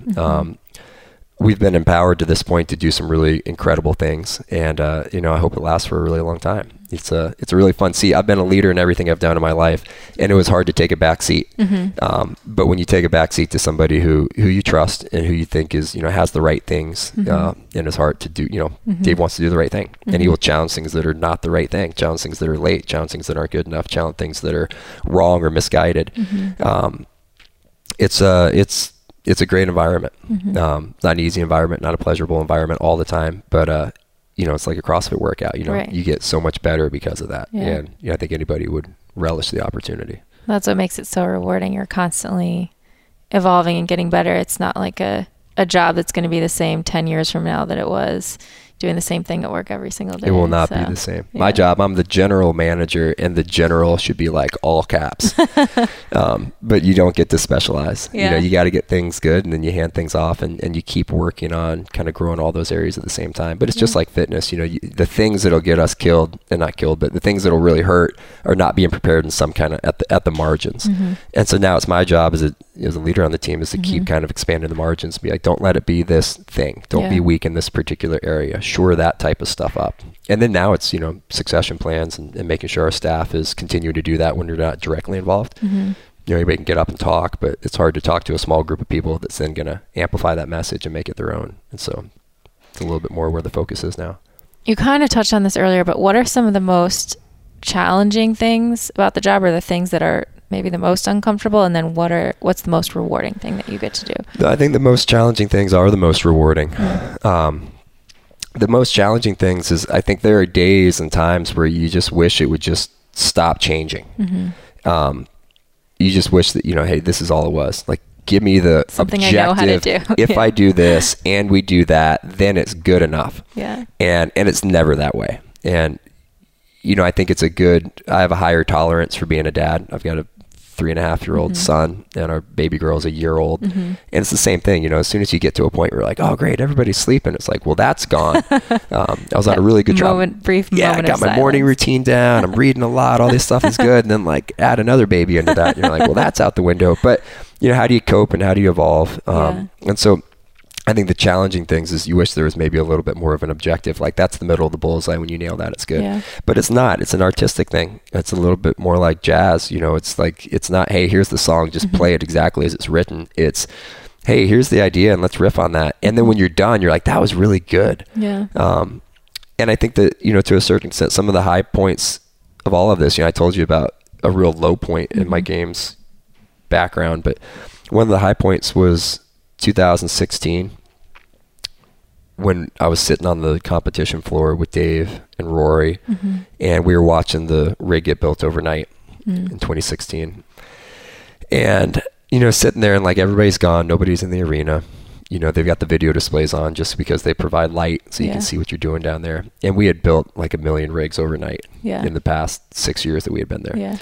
And sitting there and having a beer and a pizza and just going like, hey, we're not going to come back here. And we knew it. I think the proudest thing I have is that we knew 16 was the end. Before we announced it to everybody else, we knew it was over. And so we took that and we appreciated it. And so I think all those little moments sitting on the podium afterwards, the way we did our, the Friday Night Lights that year, the final event, sitting on the floor, being with one of my best friends, Rory, and with Dave, somebody that I respect so much and is such a close, partner and teammate with this, and just get to kind of soak it up. And you're like, hey, this is cool. And it's those moments, not the moments, where everybody's cheering and it looks awesome. It's not the athletes' moments. But, you're with a couple people, Bill Henniker's there and some other key folks. And, it's just good. And then the next best was, the most rewarding moment I had in recent memory was at the end of the 2017 games in Madison. So knowing a year before on Saturday, we had sat on this floor and said, hey, we're not going to come back here anymore. It was kind of cathartic. We're done. and then going, I hope 2017 is good. But we had really rode Carson as far as you could ride it. You can't make that facility a whole lot better. You couldn't fit more people into the Coliseum. We'd been doing those same events in that cadence for a long time. You know, there's nothing new we could do on that campus. I mean, we were flying people to San Jose just for a new test. And so we moved to Madison. We said, everything's new. And the whole team knew, and we had to modularize our whole operation, really solidify the teams, and then put a new team of people in a new environment and watch them thrive. And then when we got done with the event, and it ran way smoother than we had anticipated, even with weather delays, and we had, you know, storm systems come through that blew over a vendor booth, that collapsed things. You had fence fall over. Like, you had all these crazy things that we never had in LA. I mean, it never rained in LA. Right. And we were in Madison. We ran our emergency action plan like 4 times in 3 days. But when we got done and they showed the video at the end, and it was about, you know, and the CrossFit Games have moved to Madison. And it was kind of the perfect synchronicity of, like, the media team was like, hey, we're going to turn around the ultimate highlight, like, moments after the event competition is done. And just sitting there and looking up, and you're like, hey, man, it worked. We did it. You know, we moved this system that had been in Carson for 7 years into a new home, and the new home worked. And the fun part was that when we were in Carson, there was no more juice left in the lemon. We had done everything we could do with that campus. And then in 2017, you go, we're just starting here, and it's good. And it's only going to get better. And the festival environment, the programming, we're going to do way more workouts outdoors this year, which was one of the gripes that people had. Fitness is not an indoor sport. It's going to be a really fun presentation this year. But it's going to be a whole, but just knowing that you wrapped up this event, and it wasn't like, hooray, we did it, and that's as good as it's ever going to get. It was like, brand new home, way cooler campus, awesome city, where you walk around, and like where it used to be, like, you've been to the after party in Carson, it was like one little hotel lobby. It was like, oh great, you see everybody. In Madison, I stuck around for 2 extra days, and for 2 days it was like, hey, there's Noah Olson and his family over there, and like, hey, you know, nothing but CrossFitters, and there's Matt Jacobson and the whole Euro crew, and you know, they're having coffee and lunch, and they're sitting at the terrace, and it was awesome. So the whole city fully embraced the event, and to know that that's where we're going back this year, and where we're going back next year, and that sense of improvement, and what can we do better? How can we streamline? We're going to, you know, trim this stuff down because it was, you know, in retrospect, more than we needed, and we're going to bolster this stuff to make it even better. It was a brand new canvas, and it felt like a lot of fun. Seeing that possibility of what that you did a good job, and it's only going to get better. That you did a good job, and then you look back and you're like, there's so much that I can improve here. And that was the fun part. That's and what makes me excited to get back out to Madison for this year. Awesome. I'm excited for this year too. We are going for the whole week. Cool. We're going to the health conference. We're going to be there for the games. I think that, you know, last year I could only be there for a couple of days, but just in that short time, seeing how much the whole city got behind it and how great the entire environment was beyond just the, you know, watching the competition, but having so much other stuff for spectators to do. I think that's the whole play is, you know, I know a lot of people are in that same boat. They're like, oh, when you go to, you know, they're like, if you go to Carson, you know, you want to go and you want to do the beaches and stuff. I'm like, I don't know. Maybe if you don't have a beach, you want to go and spend a beach day. There's lakes. There's unbelievable lakes there. And like the food, like, and this sounds real salesy, but I was like, man, Dave and I had no intention of liking Madison. We tried to blow off the trip. Really? Yeah. We got there and we're like, this isn't going to work. And we're driving around. We're like, well, I guess it could work. And it's, you know, the restaurants are nice, and you know, downtown looks clean, and the city's easy to work with. We're like, but the facility's not going to work. And then we looked at the facility, and it was like, I guess you could do it over there, and that would work. And you were really close to that lake. You could just run over there. And then we went into the Coliseum, and we're like, hey, it works. And we're real picky. It's hard to run the CrossFit Games just anywhere. You need all these different things, but you said it, going early in the week, staying a little bit afterwards. I mean, this is a really cool, it's cheaper. All the food's cheaper. Hotel rooms are less expensive. The only ones left are on CrossFitHotels.com. All the local hotels, they jacked up their prices and they're out. The only place we go in and we pre-book all these rooms so that CrossFitters and athletes don't get fleeced by the time they come around. So the only hotel rooms left in the entire city are on CrossFitHotels.com. So everybody's like, they're sold out and you can't get a room. You're like, wrong. Like, you do some. The red button on the game site, you click that and that shows you the actual room inventory. But it's fun, man. And the health conference that's available to anybody. And then being able to just attend the event. You the Coliseum's cool, but I think what's neat is just the overall experience. I mean, until 3 to 5 o'clock every day, 3 or 4 o'clock every day, people are going to be outside. I mean, there's more stuff to take in between get your own workout in, all the vendor stuff that's going on, checking out the age groups, the team competition, all the individual competition that takes place outside. I mean, it's freaking rad. Then hanging out in the beer garden, eating dinner downtown, which is a mile away from the campus. It's pretty cool. Yeah. I did not, it reminded me, I grew up just south of Gainesville, Florida, where the University of Florida is. Yeah. And so I grew up in a college town. And so going back to Madison and seeing a real college town and being this place, you could get into a lot of trouble here. Yeah. So I think it's most people, I mean, I didn't even know anything about Madison. Right. People go and they're like, holy cow, this place is perfect. Right. Yeah, it's exciting. We're excited to go. That's what one of the first vacations I requested this year. So we're excited. Good for you guys. So I want to touch on a couple other topics because I know people are really curious. One is about sponsors and partners. So what is your process? How do you decide what companies that you'll sponsor or partner with for the games? I'm fascinated that people care about that.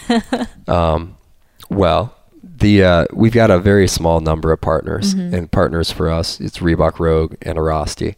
And they all have something that's larger than money, so Reebok, they have shoes that were designed for CrossFitters, and they've been, super supportive of athletes and affiliated gyms for a long time. Rogue being, I mean, what else can you say about Rogue? I mean, they're awesome. I mean, I started 10 years ago with Bill Henniger going oh yeah, he's got these modular pull-up bars. He's like, yeah, I'm going to do barbells one day and figure out how to do it. And now, a homegrown CrossFit operation and another guy that is also super passionate about doing things right and growing it the right way. And still, all of us are going to look back in 30 years and be like, this is maybe the coolest project that we've been involved with ever, and the impact that it can have. And then Arasti, they provide free service to all the different trainers at affiliated gyms. Free service. And they're not cheap. If you can get to an affiliate, if you can get to an Arasti location, you sign up through their affiliate program, providing complimentary service. So at the partner level, it's people that, we can hold up in the spotlight and we can showcase their brands, and we really feel, they do the right thing. They amplify our message and they're bought in. They're fitness people. At the sponsor level, there's tons of those same people that have the same ethos, but it's a little bit more, those guys are more involved with certain operations. So maybe they're sponsoring a particular show or a telecast, or they want to advertise on certain platforms and stuff. And we've got this really great group. I mean, we've got these, they call them endemics. I have to deal with this all the time. It's like, well, when is CrossFit going to touch the non-endemics? The non-fitness companies. Okay. So all the companies that didn't come necessarily from CrossFit. Yeah. And so we have this it's not a cottage industry anymore. I mean, these are very successful companies now that are, really growing. They're servicing CrossFitters, which are an underserved market. People that are they care about their lifestyle. They're willing to, invest in their future. And we've taught them to be real skeptical. Bill and I talk about this all the time. It's like, hey, we took the middleman right out of buying fitness equipment. There's no distributor model. That doesn't work. You go direct to the manufacturer and you buy stuff. And, we taught that a million years ago when Greg was going like, hey, go to West Marine and buy your ropes. Don't go to whatever Sorinex's website and buy their stuff. There's a giant markup. Just go to West Marine and buy a rope by the yard and, tie it together right and hang that stuff. But you can get really fit in your garage with kind of cheap equipment. So we've taught people to be really skeptical.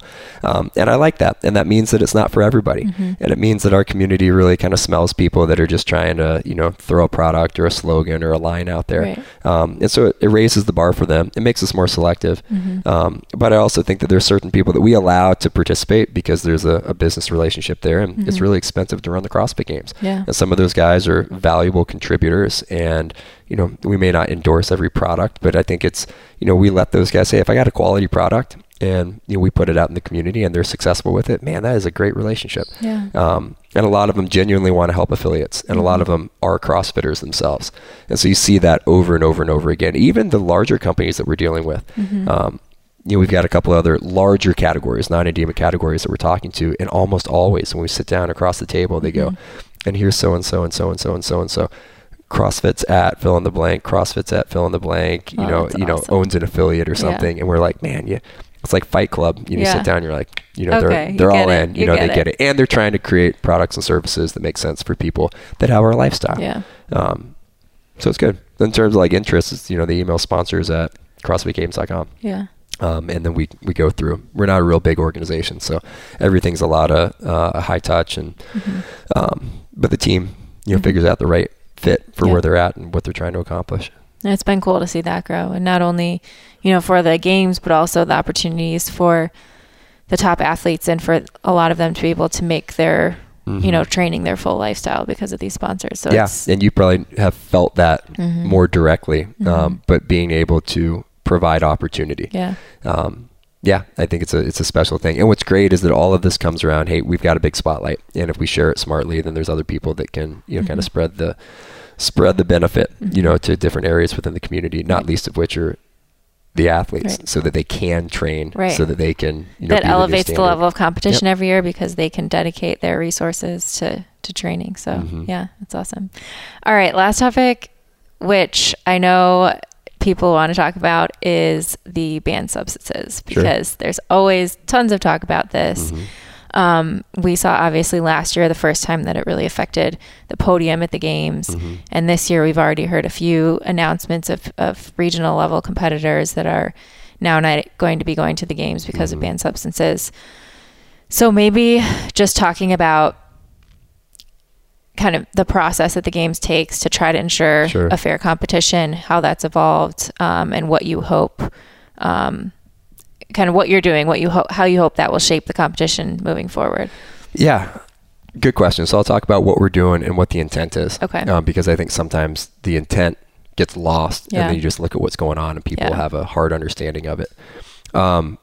We've had a couple athletes we've announced, and more that we will soon announce, that provided samples at the regional competition, which is part of the process. Any athlete that signs up for the Open technically has to comply with our drug testing policy, which means, we're not testing obviously every athlete in the Open, but we do test some athletes in the off season, which by the way, I'm still on that list.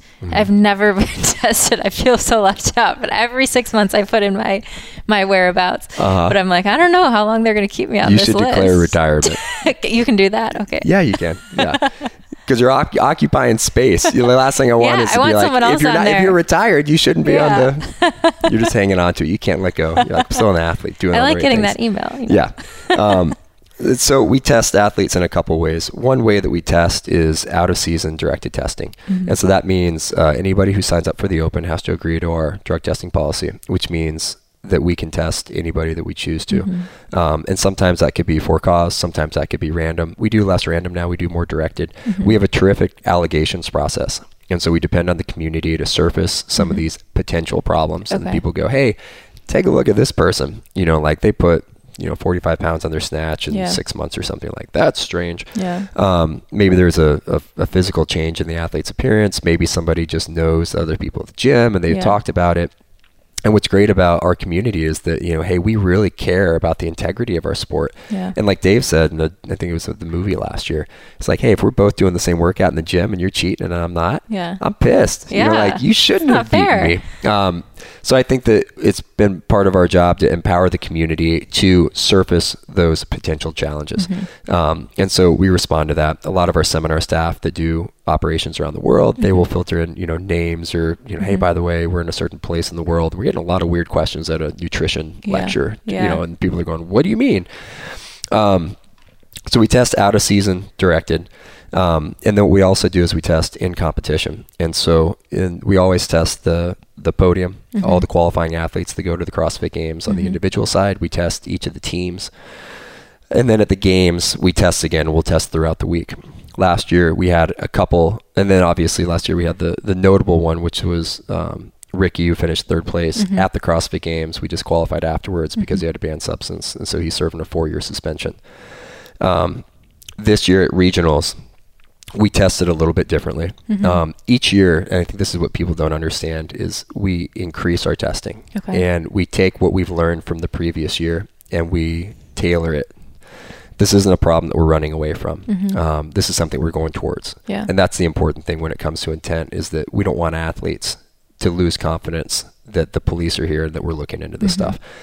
the scariest thing is when athletes go, I don't think anybody's watching. And I think that the rumor mill, and like, on social media, it's like, you hit a vocal minority and people are like, oh my gosh, they're throwing shade over the legitimate work and all the effort and talent that these athletes have. And it's not fair. It's not fair for these top athletes to have to, answer to the internet that some knucklehead wasn't taking care of what he was putting into his body or was intentionally trying to cheat the system. And so what we're seeing now is I think more and more people, in terms of games athletes that move on, there's without Ricky, in terms of games athletes, we've seen very few people that tested positive. And usually when you do, like we had New England disqualified a lot of years ago now, it's usually for things that you can find in an over-the-counter supplement. Right. And so I think athletes think I'm walking right up to the line and there's some bright line on the ground that as long as I don't step over, there's no bright line. It's like a cliff at the beach. You might think you're safe and all of a sudden it crumbles right in front of you. So when you're putting things in your body, you have to be very, very, very cautious. And then there's another class, which is the athletes that are competing kind of a little bit lower down the board at regionals. And so we're not testing them because they don't make the podium. We changed some things last year. We tested during registration and early in the week at one region, and we had more athletes that tested positive. Not qualifying athletes, but people that tested down the leaderboard. We changed our testing this year and used that as a guidepost for us. And we tested more athletes, and we tested lower down the leaderboard. And we also tested earlier in the competition. And we had more positives this year than we've had in the past. There's a lot of ways that people will look at this and say like, hey, there's a problem. I think what we're doing exactly the right thing is we said, hey, we saw something. And instead of going, hey, you picked up the rock and you said, uh-oh, let's just put that rock down. We're going, all right, start picking up the other rocks. Like we need to get some light into this stuff. I think that there's a lot of athletes that are just basically ignorant of what they're putting into their bodies.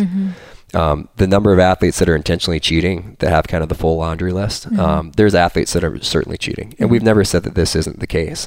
There's old CrossFit Journal articles where we say like, hey, number one is bodybuilding with steroids. Like if you want to change your physique, you should do CrossFit. And by the way, if you do steroids, it will change your physique as well. And so doing CrossFit with that is like, hey, that's a quick path. That is not how you compete. It's an entirely different thing. And so I think there's a lot of people now, and it used to be this notion of like, hey, CrossFitters are the good guys, and but the bad guys don't do CrossFit. It's like Navy SEALs do CrossFit, but the bad guys don't.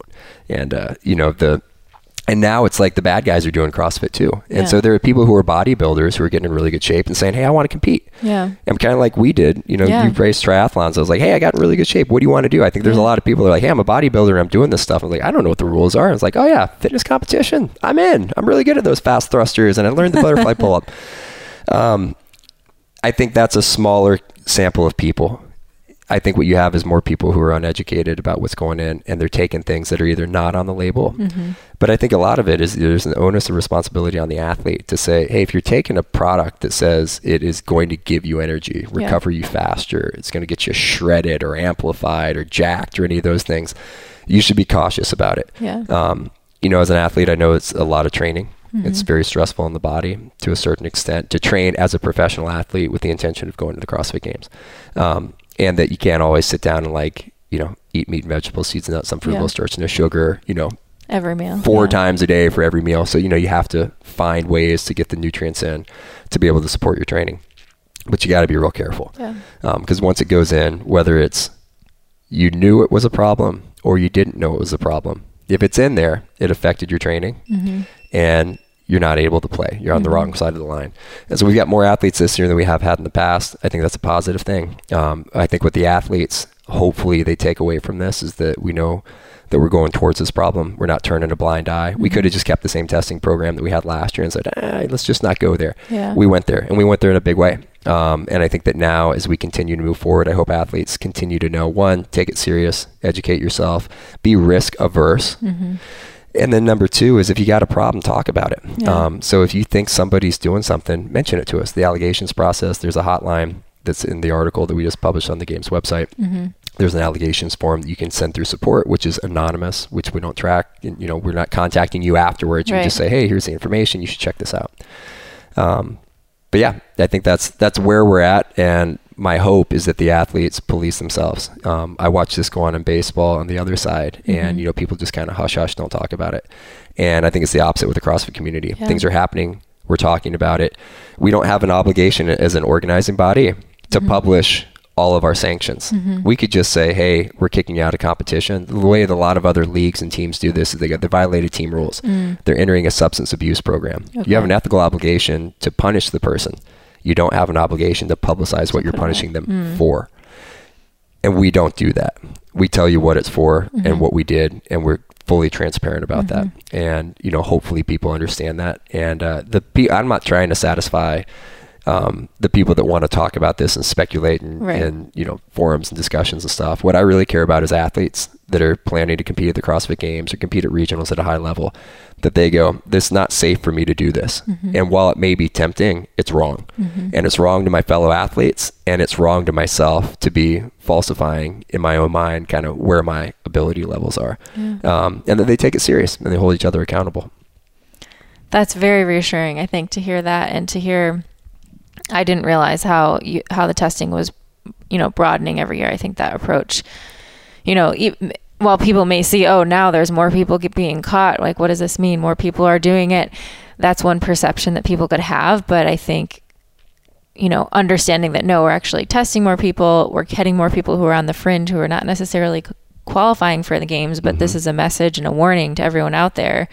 If you're going to be competing in this sport, you should be doing it the right way to ensure a fair competition at any level. Yeah. I mean, the intentional cheaters are going to cheat. Yeah. You can't stop that.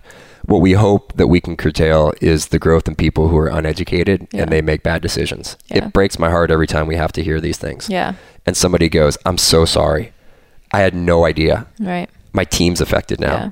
Everybody trains so hard. Can you just swap me out? Can you have somebody else go instead? You go, I just made a dumb mistake. Yeah. We want fewer dumb mistakes. Yeah. We should catch the people that are trying to cheat, and we're working real hard to do that. We need to do a better job, and athletes need to hold themselves more accountable to say, I'm not going to be the accidental positive. Right. And it's not accidental. I mean, it's, there's some. And it just shines a light on, our supplement industry and the, lack of regulations that we have in our country. And whether you're taking supplements for performance or whether you're doing, something that you think is for your health, it's important to make sure you really know what's in the products that you're taking, because it's a crazy world out there. It is a crazy world. And I think it's also just lowering the expectation. Like at some point, I've been doing this for 10 years now with the CrossFit Games, is people keep thinking, well, it was a product and that product was the problem. It's a blanket statement. You got to be real cautious about all that stuff and how absolutely gut-wrenching it is for the athletes that we've dealt with, where I go, hey man, I mean, I've heard the tears and the threats and the everything else, and it really, I don't think I'm wrong. I really don't think I'm wrong. And you go, listen, you provided a sample. There's a chain of custody. It was in your sample. Yeah. It was in your B sample. This is what our rule book says. And there's no gray zone here. Right. It is a bright line, and you are on the wrong side of it. You may not have wanted to be on that side. You may not have thought you were, but your actions led to this. And by the way, there's a whole history of this stuff where you go, hey, it's not safe. It's not safe, and like it may or may not harm you. It will harm your ability to be a professional athlete. Yeah. I mean, it's an irreparable damage for certain people. Like Ricky's going to be, it's going to be 3 or 4 years before he competes again. That's a big chunk. He was a talented athlete. Who knows what his potential was with or without what he was taking. But, that was a guy that certainly had talent. Yeah. And when I say talent, like he did all the right things, right? And he did some wrong things, right? But that's not fun, know. And what would that level have been if you were not using that? We'll never know. Right. Maybe we'll know in 4 years. Yeah, great point. All right, we're getting to the point of wrapping up, but before I ask, there's 3 questions I ask everyone at the end of the podcast. Sure. But before I go into those, you mentioned earlier a morning routine, or you've been in a morning routine. Do you have kind of a daily routine or schedule? Can you give us kind of what your day-to-day approach is? Or is it at all the same? I have an ideal morning routine. Okay. Tell us about that. And I don't get to do it very I can much. tell you about my ideal one. And then I'll tell you what, I got 2 ideal routines. First, here's the real ideal routine, is I like to wake up around 5 o'clock or 5:15. I'll wake up and I'll read a little bit. Actually, I'll journal. I've got this little leather book right here. And so I've got one little side that I write in, which is a daily journal. Use these little Moleskine journals. And I'll fill out 2 pages. And I'll talk about my day and just kind of facts, just like get some stuff out of my head. Like your upcoming day or previous your previous day. Okay. So I'll journal about my previous day in the morning. And then I'll read. And if I'm really humming, I used to do this when we lived in our old house, but I would be out of the house around 5:45 or 6. I'd be in a coffee shop by 6 o'clock. And I would sit down, I'd have a coffee, and I would read for 30 to 45 minutes. And that process was just great for getting organized and being single track. And afterwards, I would organize my day. So I write my schedule for the day, things I need to accomplish. And then I start taking phone calls at 7:15, 7:30. But that 1 hour in the morning to slowly get up, get organized, focus on one thing, and really try to learn. So I read, especially in the morning, I like reading things that you have to study. I was a good student. And I transcribe things over. So on one half of my journal, I write things that happened. And then the other half, I have another little Moleskine, and it's grid paper. And I write things that I'm transcribing from the books that I'm reading. So I read with a pen and a highlighter, or at least a pencil. And then I'll transcribe quotes that I want to put over. Okay. And I don't really write them so that I can go back and reference it. There's strong science behind you improve your memory when I'm trying to read something, and not just read it and underline it. So I'm reading intentionally to try to figure out what it is that I want to onboard into my head, but also I'm transcribing it. So I'm writing it. Yeah. And so I help my memory a little bit that way. I love that. When I was in college, I would always do that with my notes. You know, you'd take notes in a class, and then I would go and rewrite them in a more organized way. And just by doing that, it was like 10 times more likely to stick in my head. Sure. Yeah. And I think I was lucky. I went to a good school, and I was always a good student early on. And I learned how to take notes. And I think that was one of the most important things is learning how to hear what's going on, take the most important information, write myself a reminder on how to reorganize that. But you're organizing lecture material into a written format, and then I'm reorganizing the written format into an ideal format. And then I would study my notes, not the text, before the test. And then, you know, I also figured out really early, I call it looping, but I can study for the last like hour before I go to sleep. And then I just close my eyes and turn off the light. And then I wake up in the morning, I study for a half hour, and I just refresh the same notes I did before. And that feels like an hour and a half of really deliberate study. And then I go take the test, and I take it as fast as I could. Because I thought, you know, I joked that school wasn't real hard for me. I was like, you sit in class and they tell you what they want you to know. What you need to know. They're not trying to fool you. There's no like misinformation in class. They're just trying for you to get it right. And then they're going to ask you a question, and they want you to get it right also. And they got to throw a couple distractors and stuff like that. But I figured out how to take tests well, and I would sprint through and just don't question yourself. The answer was in there, especially with multiple choice tests. I was like, I did real well with that. Go with your gut. Go with your gut, go fast. I love that. Any books that you can recommend? Favorite books? Oh man. Top few. Yeah, top few. I just read a book by Turkle called Reclaiming Conversation. It's fantastic. Daniel Levithan wrote a book called The Organized Mind that I think should be foundational. The way our nutrition course, or the nutrition lecture at the level 1 course, outlines macronutrients, the hormonal impact of food on your body, how to weigh and measure, you know, precision and accuracy.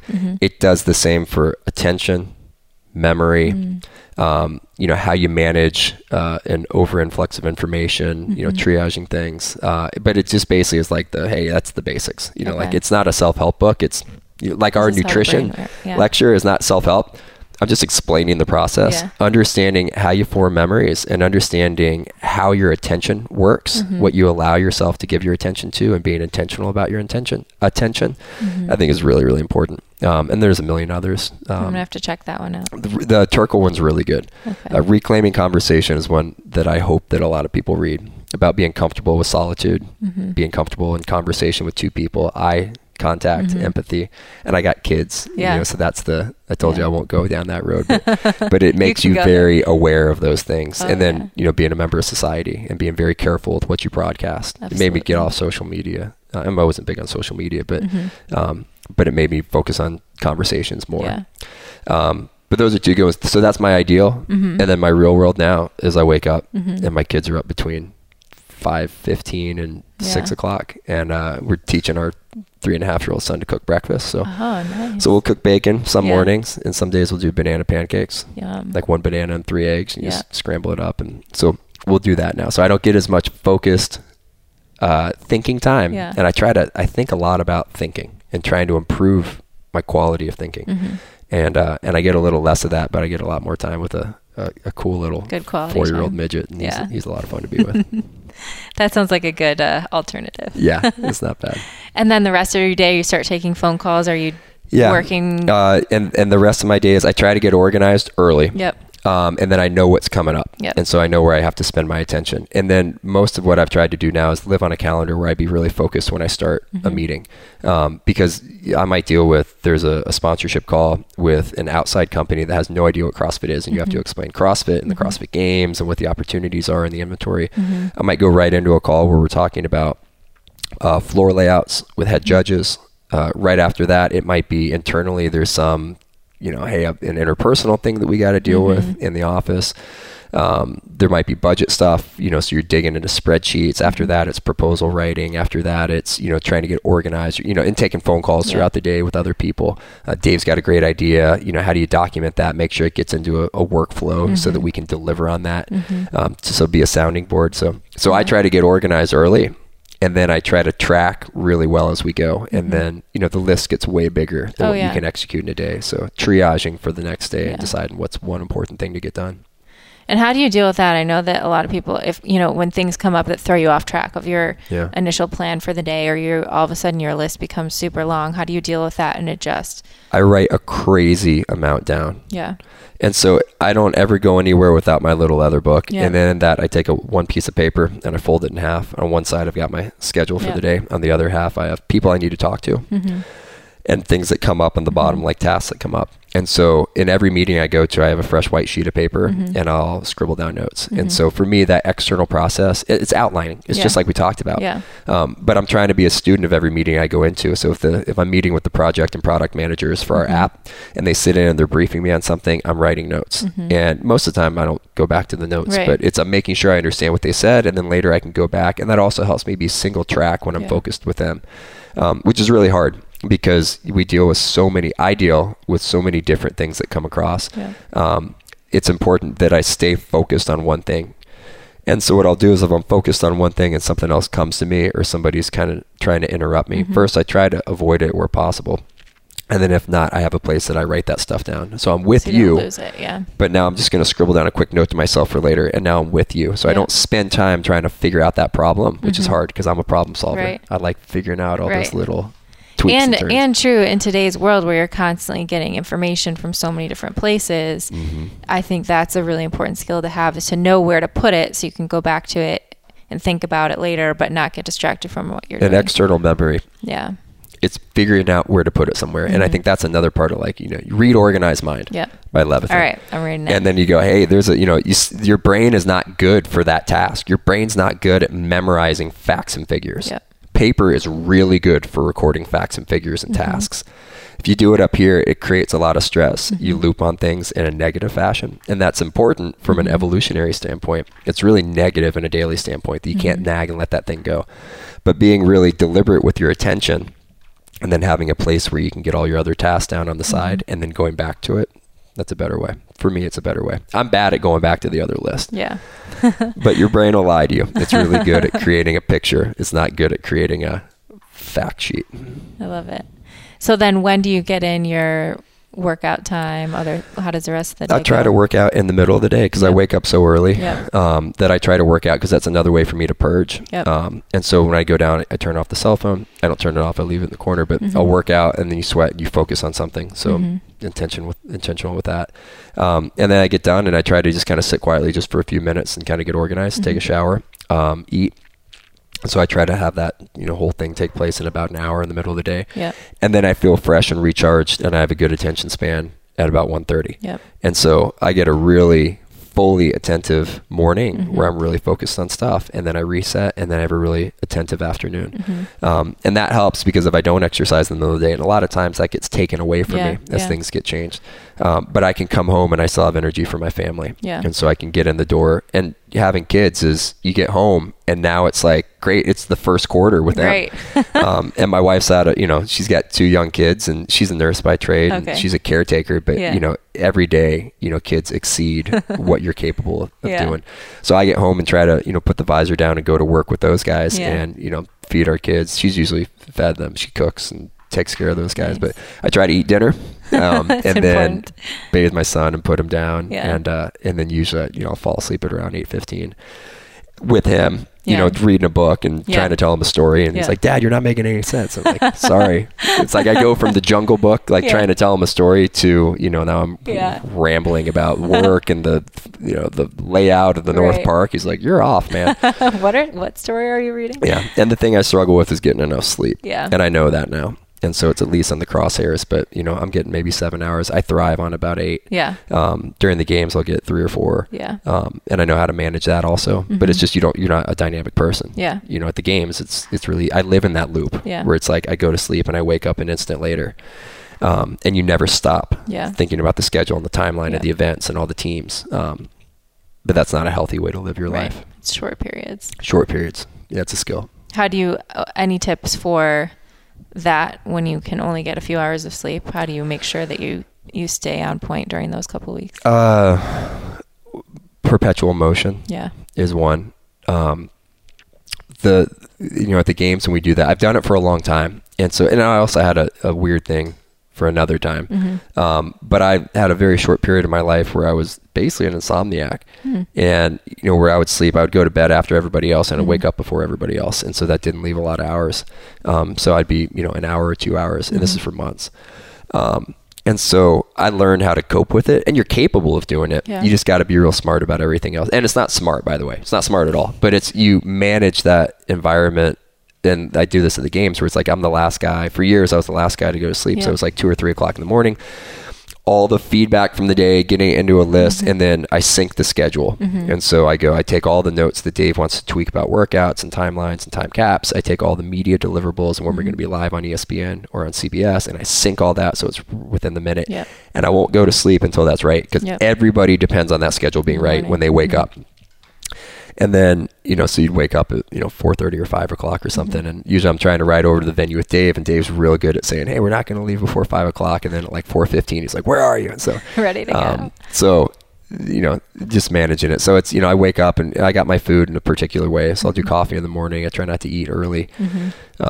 And then perpetual motion. The nutrition's a big side of it too. It's like everybody's got their what's your macronutrient blend, when you eat and timing and stuff like that. But perpetual motion, if I can grab a quick nap, and this sounds crazy, but like 10 minutes just quiet, does so much for your mental clarity and also your attitude. And so trying to find a place in the middle of the day at the CrossFit Games where you can just go, hey, just for 5 minutes even. I mean, it takes most people 5 minutes to go to the bathroom. So if you could just find a quiet, dark corner and be like, great, I'm just unplugged for a second. And then you plug back in, that hard reset. And then, it's easier to smile. It's easier to take some of the challenges that get thrown at you. But it's, just years and years of doing it, and it's every year I'm like, okay, it's time to go back.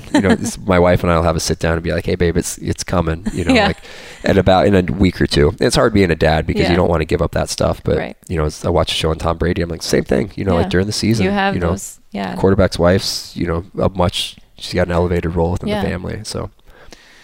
All right, last 3 questions. Okay. We're getting there. First one is 3 things that you do on a regular basis that have the biggest positive impact on your health. 3 things that I do on a regular basis that have the highest positive impact on health.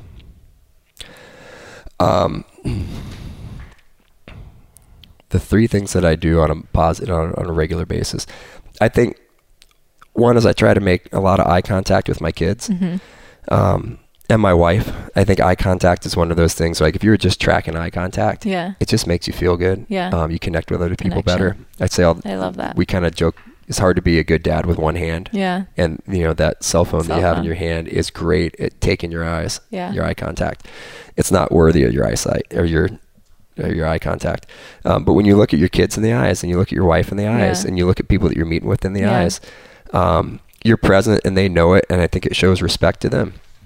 So I try to do that where possible. That's one thing that I think makes me feel better, and it makes me feel more connected to other people, and you feel less alone. Yeah. And you feel less disconnected. I love that, because I hear, a lot of people talk about the relationships being very important, but making it that simple is just saying eye contact. How do we strengthen those relationships with people that are important to us? I don't know if people are going to watch this, but so my daughter's one. Yeah.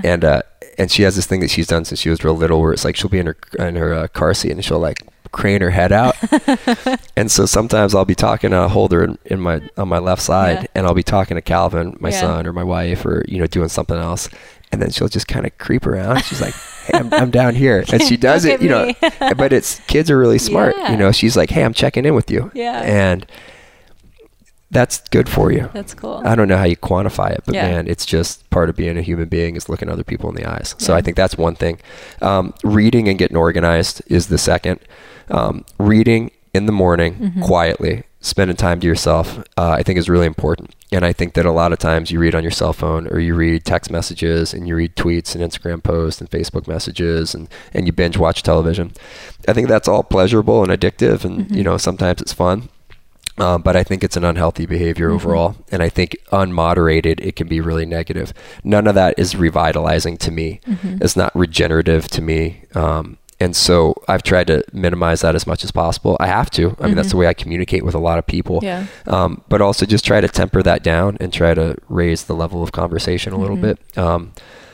But I think that when you read and being able to unitask on one thing, it helps me be more focused in meetings. It helps me be more focused in my relationship with my wife and my kids, because it's practice. Yeah. I mean, I just sit and I try to read one book for 30 minutes, and I try to really be focused on the book too, and not page turners. This isn't like, oh my God. And I've done that, like I read Huck Finn, and it was like, that was fun.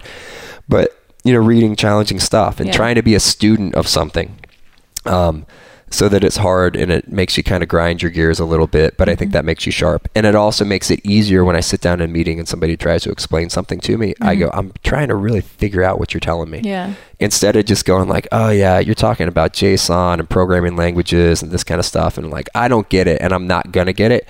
I really try to figure it out. Yeah. I want to be a student of what you're telling me. So if I'm in an IT meeting and you're telling me these things and you can't communicate with me, I'm a bad leader if I can't know what you're trying to tell me. It's like if I sat in a finance meeting and I don't understand the P&L statement, or I don't understand direct staff, or things like that, I'm impairing my ability to lead if I can't figure it out. Yeah. And so spending time focused on a book, whether it's on nutrition or it's on your brain, or if it's sometimes just reading fiction, just being fully entranced in something, that ability transfers to other things very well. And so that doesn't necessarily help my health, but it does help my health. Yeah. It helps my mental clarity, and it de-stresses me, because I'm less worried about misinformation, because I can figure things out. I'm like, I shouldn't be worried about this. Well, I got what you're telling me. Yeah. And a lot of, oh my God, I'm worried you're going to be upset. I'm like, I understand it. You told me I can't get what I want. Yeah. And it made sense. Yeah. And you explained it to me in a way that I understood. And like, we didn't think you were going to get it. I was like, okay, I'm not mad at you, but thank you for explaining that to me. Yeah.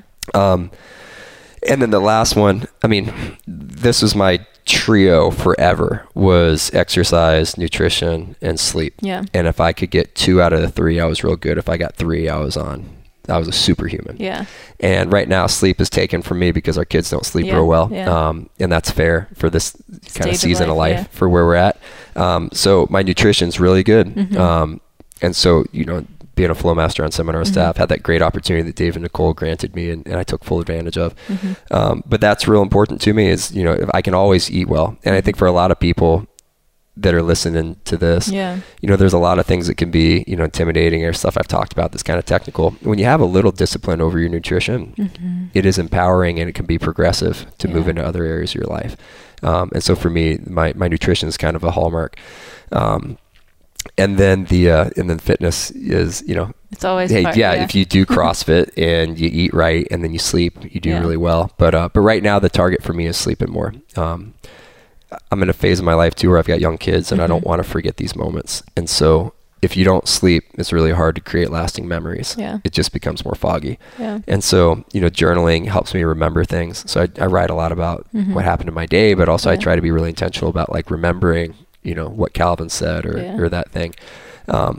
because I want to be able to remember that when I'm 60. Yeah. I don't just want to remember that, hey, this is a crazy season, that it was our second year in Madison and all the ups and downs and stuff. I want to remember the funny stuff that my son said and the challenges that my wife and I had, you know, dealing with it and, you know, being like, holy cow, like all the new coping mechanisms that you don't have yet, but you're trying to figure out. So sleep, I think. So I guess the 3 would be, I don't even remember what the first one was. Well, you already answered my next question, which is what's one thing that you think would have a big impact, but you're having have a big impact? Yeah, but you're having a hard time. If I slept 8 hours a night, it would have a big impact. What would, man, the sleep's a funny one. How did you overcome that period where you had trouble sleeping? Was there anything that... I don't know how I did it.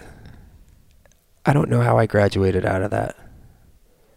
I think it was just, you know, life took me in a different direction. Yeah. And, I mean, it was my senior year of college and my dad had passed away. Okay. And so that was a particularly challenging point. Yeah. And I think I just kind of naturally came out of it. It wasn't some I didn't fix it. I'll say it like that. I wasn't like, here it is. But I do think actually, I take that back. At that point I did a media fast. Okay. I mean, that was my senior year. And then when I graduated, I did an internship. And so I was traveling a lot. And so I lived with some friends of ours and they had like this A-frame house in the back of their property. And so I didn't have a house. I was homeless, you know, for basically a year after college. And it was great. I loved it. But I traveled all the time and I didn't watch any television. I stopped listening to the radio because I was like, man, there was a ton of advertisements on. And there wasn't a lot of good streaming services then. And so I read a lot and I went to bed early and I ate really good food. And I worked my butt off and I would wake up every morning and I would exercise and then I'd go into work. It'd be in like an hour and a half before everybody else. I'd crush work. I'd get done. I'd go do a CrossFit workout and then I'd go home and I'd be asleep at like 8 o'clock. And I felt awesome. And I read so much and I became voracious with what I wanted to input. And I think that's the part that I like about reading is, you know, when you're on social media and things people send you and things you hear around the office and stuff like that, you're not really ingesting a variety of different inputs. You don't have different perspectives. It's hard to be tolerant. It's hard to really see two sides of a conversation. And when you sit down and you read something, it makes it more empowering to do that kind of stuff. But I did that for a time and I was like, man, I was a sponge. I love that. It was really, really good. And shortly after that, I found CrossFit. So I wonder if that was maybe that sleep and exercise period was, you know, kind of reset the machine a little bit. And then I was receptive to, you know, a neighbor or a roommate that was doing CrossFit. Yeah. Got it. So sleep, I think a lot of us can improve on sleep, but I think so underestimated how important it is. I read, where was I? I was hearing about this, but they're like, you know, Hebrew culture views it differently. And that they would say that you sleep first and you work with what's left. And so their day starts at sundown. And so, you know, you would nourish yourself and then you would sleep. And then you wake up and you work for what's rest of the day. And then you stop. And then you nourish and you sleep. Yeah. As opposed to, that's not the cycle that we're on. Yeah. You wake up and you work. And with what's left in your day, you nourish yourself. And then you sleep with the very last sliver. Interesting. And then you wake up, but you will commit to work. Yeah. You don't commit to getting your nourishment and commit to getting your sleep. Yeah. And I think that's an interesting way to live from abundance, which I think could be helpful for a lot of people. Definitely. I love that. Last question is, what does a healthy life look like to you? For me, a healthy life looks like, a simple life with time to spend on relationships. And just lots and lots and lots of good thought and conversation. And I think exercise and nutrition and work and all of that is a means to that end, is to be able to have, I mean, that's why I like working here, is, you know, the work's good. The people are great. And we have an ability to make an enormous impact on the world here. Where I said, you know, like, I'm not going to cure cancer. I'm not landing a guy on the moon. This is the next best opportunity for me to have an impact. Working for CrossFit, the health initiatives that we're involved with, the truth that we teach at the level 1 course that I was fortunate enough to deliver for 5 years, the gym that I'm still, you know, small owner of back in Jacksonville that does that. I'm so proud of that. And I'll be able to look back at my son and say, hey, like, you know, your dad did something that he was passionate about, but it was also right and it was good. And it contributed. Yeah. It wasn't for us. We didn't just do this so we could make more money, or we could do this, or we could live a certain lifestyle. Like, we had a role to play, and we did, and we took advantage of it. And for me, a healthy life would be able to look back on that and say, hey, I have time to remember it. I have time to talk about it, people to talk about it with, that hopefully I went through it with. Yeah. And then, in a body and a mind that can, remember and be full of recreation, to be able to move your body, late into your life. I want to live until I die. I don't want to live and then have 15 years of, managed decrepitude. And my wife's grandfather is this awesome example of that. He lived in Maine, and he skied, hiked, and sailed into his late 70s. Amazing. Unbelievable. Cut from a different cloth. And we're like, not possible. And you're like, yeah, Tom Allen did it. You rocked it, doctor of osteopathy. Yeah.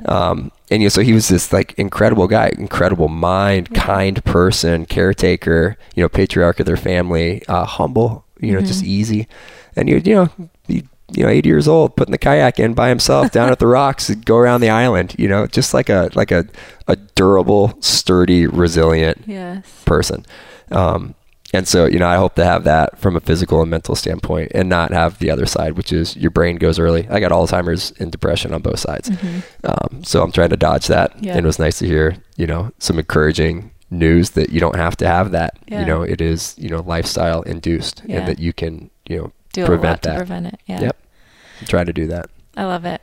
Well, thank you so much, Justin. This has been awesome. That's been my pleasure. Really appreciate it. Hey guys, thanks so much for tuning into this episode. I learned so much from Justin, and I especially loved how he talked about his habit of reading first thing in the morning. I already bought the book he suggested, The Organized Mind, and I cannot wait to dig in. Now, we want to know from you, what are some of your all-time favorite reads? Books that have fundamentally changed your outlook or the way you function day to day. Share them with us on social media using #PursuingHealth. To make sure you never miss an episode and to receive exclusive content from me, head to my website, juliefoucher.com, and subscribe to my email list. If you like what you heard, don't forget to subscribe and consider giving the podcast a 5-star rating on iTunes. Also, don't forget to share your stories. If you or someone you know has used lifestyle to overcome a serious health challenge, please send me an email at info@juliefoucher.com. I'll choose some of these inspiring stories to share here on future episodes. Don't forget you can train with me through Beyond the Whiteboard by visiting trainwithjuliefoucher.com. Thank you again so much for listening, and I'll catch you next time on Pursuing Health. This episode is brought to you by a company that's made my life significantly easier, and that's Thrive Market. Thrive Market is an online marketplace, and they're on a mission to make healthy living easy and affordable for everyone. It allows you to shop for thousands of the best-selling non-GMO foods and natural products, always at 25 to 50% below retail prices. But as a Pursuing Health listener, you'll receive an additional 25% off your first purchase, plus a free 30-day trial if you visit www.thrivemarket.com/PH. My husband Danny and I have been ordering from Thrive Market for years, and it's helped us to maximize our efficiency with grocery shopping and meal prep in the midst of our busy schedules through medical training. Using Thrive Market, we can shop for all of our staple grocery items, things like nut butters, cooking oils, snacks, dressings, coffee and tea, even personal care products, eco-friendly cleaning supplies, and non-toxic beauty products. We know that they're coming from a curated list of products we can trust. Whether you're looking for paleo, vegan, ketogenic, gluten-free, non-GMO, sustainably farmed, fair trade certified, or any of 80 plus other types of products, you can easily find them by filtering on Thrive Market's platform. And they're all at prices 25 to 50% below retail. Even better, these items are shipped straight to your doorstep, so you never have to worry about the time or hassle of grocery shopping. Here's a few other reasons to love Thrive Market. First, they're the very first company in the country to go 100% zero waste. All of their packaging, boxes, and inserts are made from recycled paper and are recyclable themselves.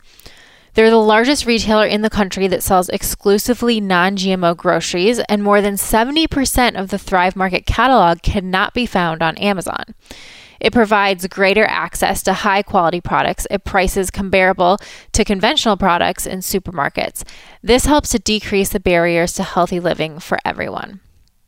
We also have the opportunity to vote with our forks every single day to change our food environment in this country, and Thrive Market can help us do so by supporting companies that are also working towards this mission and producing high quality, healthy, and sustainable foods. So that's why I love Thrive. Thrive's mission, again, is to make healthy living easy and approachable to everyone, and this aligns perfectly with my own personal mission and that of Pursuing Health. Because it's been such a lifesaver for me, I wanted to share the benefits of Thrive Market with all of you, and they've responded with an amazing offer. So once again, head to thrivemarket.com/PH to receive 25% off your first purchase plus a free 30-day trial. Again, this is on top of their already 25 to 50% below retail prices. Why not try it out and do your grocery shopping from home this week? I hope you can take advantage of this offer and enjoy their service as much as I have. Once again, head to thrivemarket.com/PH to learn more. No discount code necessary, just shop around and the discount will be applied at checkout. This episode is brought to you by ButcherBox.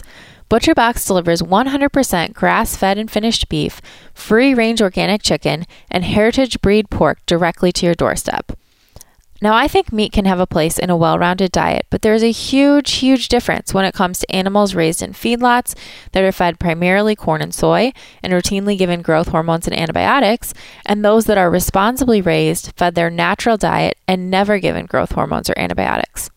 ButcherBox gives me some peace of mind, knowing that I can trust my meat is the highest quality out there and that it will taste amazing. They allow you to order curated or custom boxes of meat, and they always come with recipe ideas for you to explore.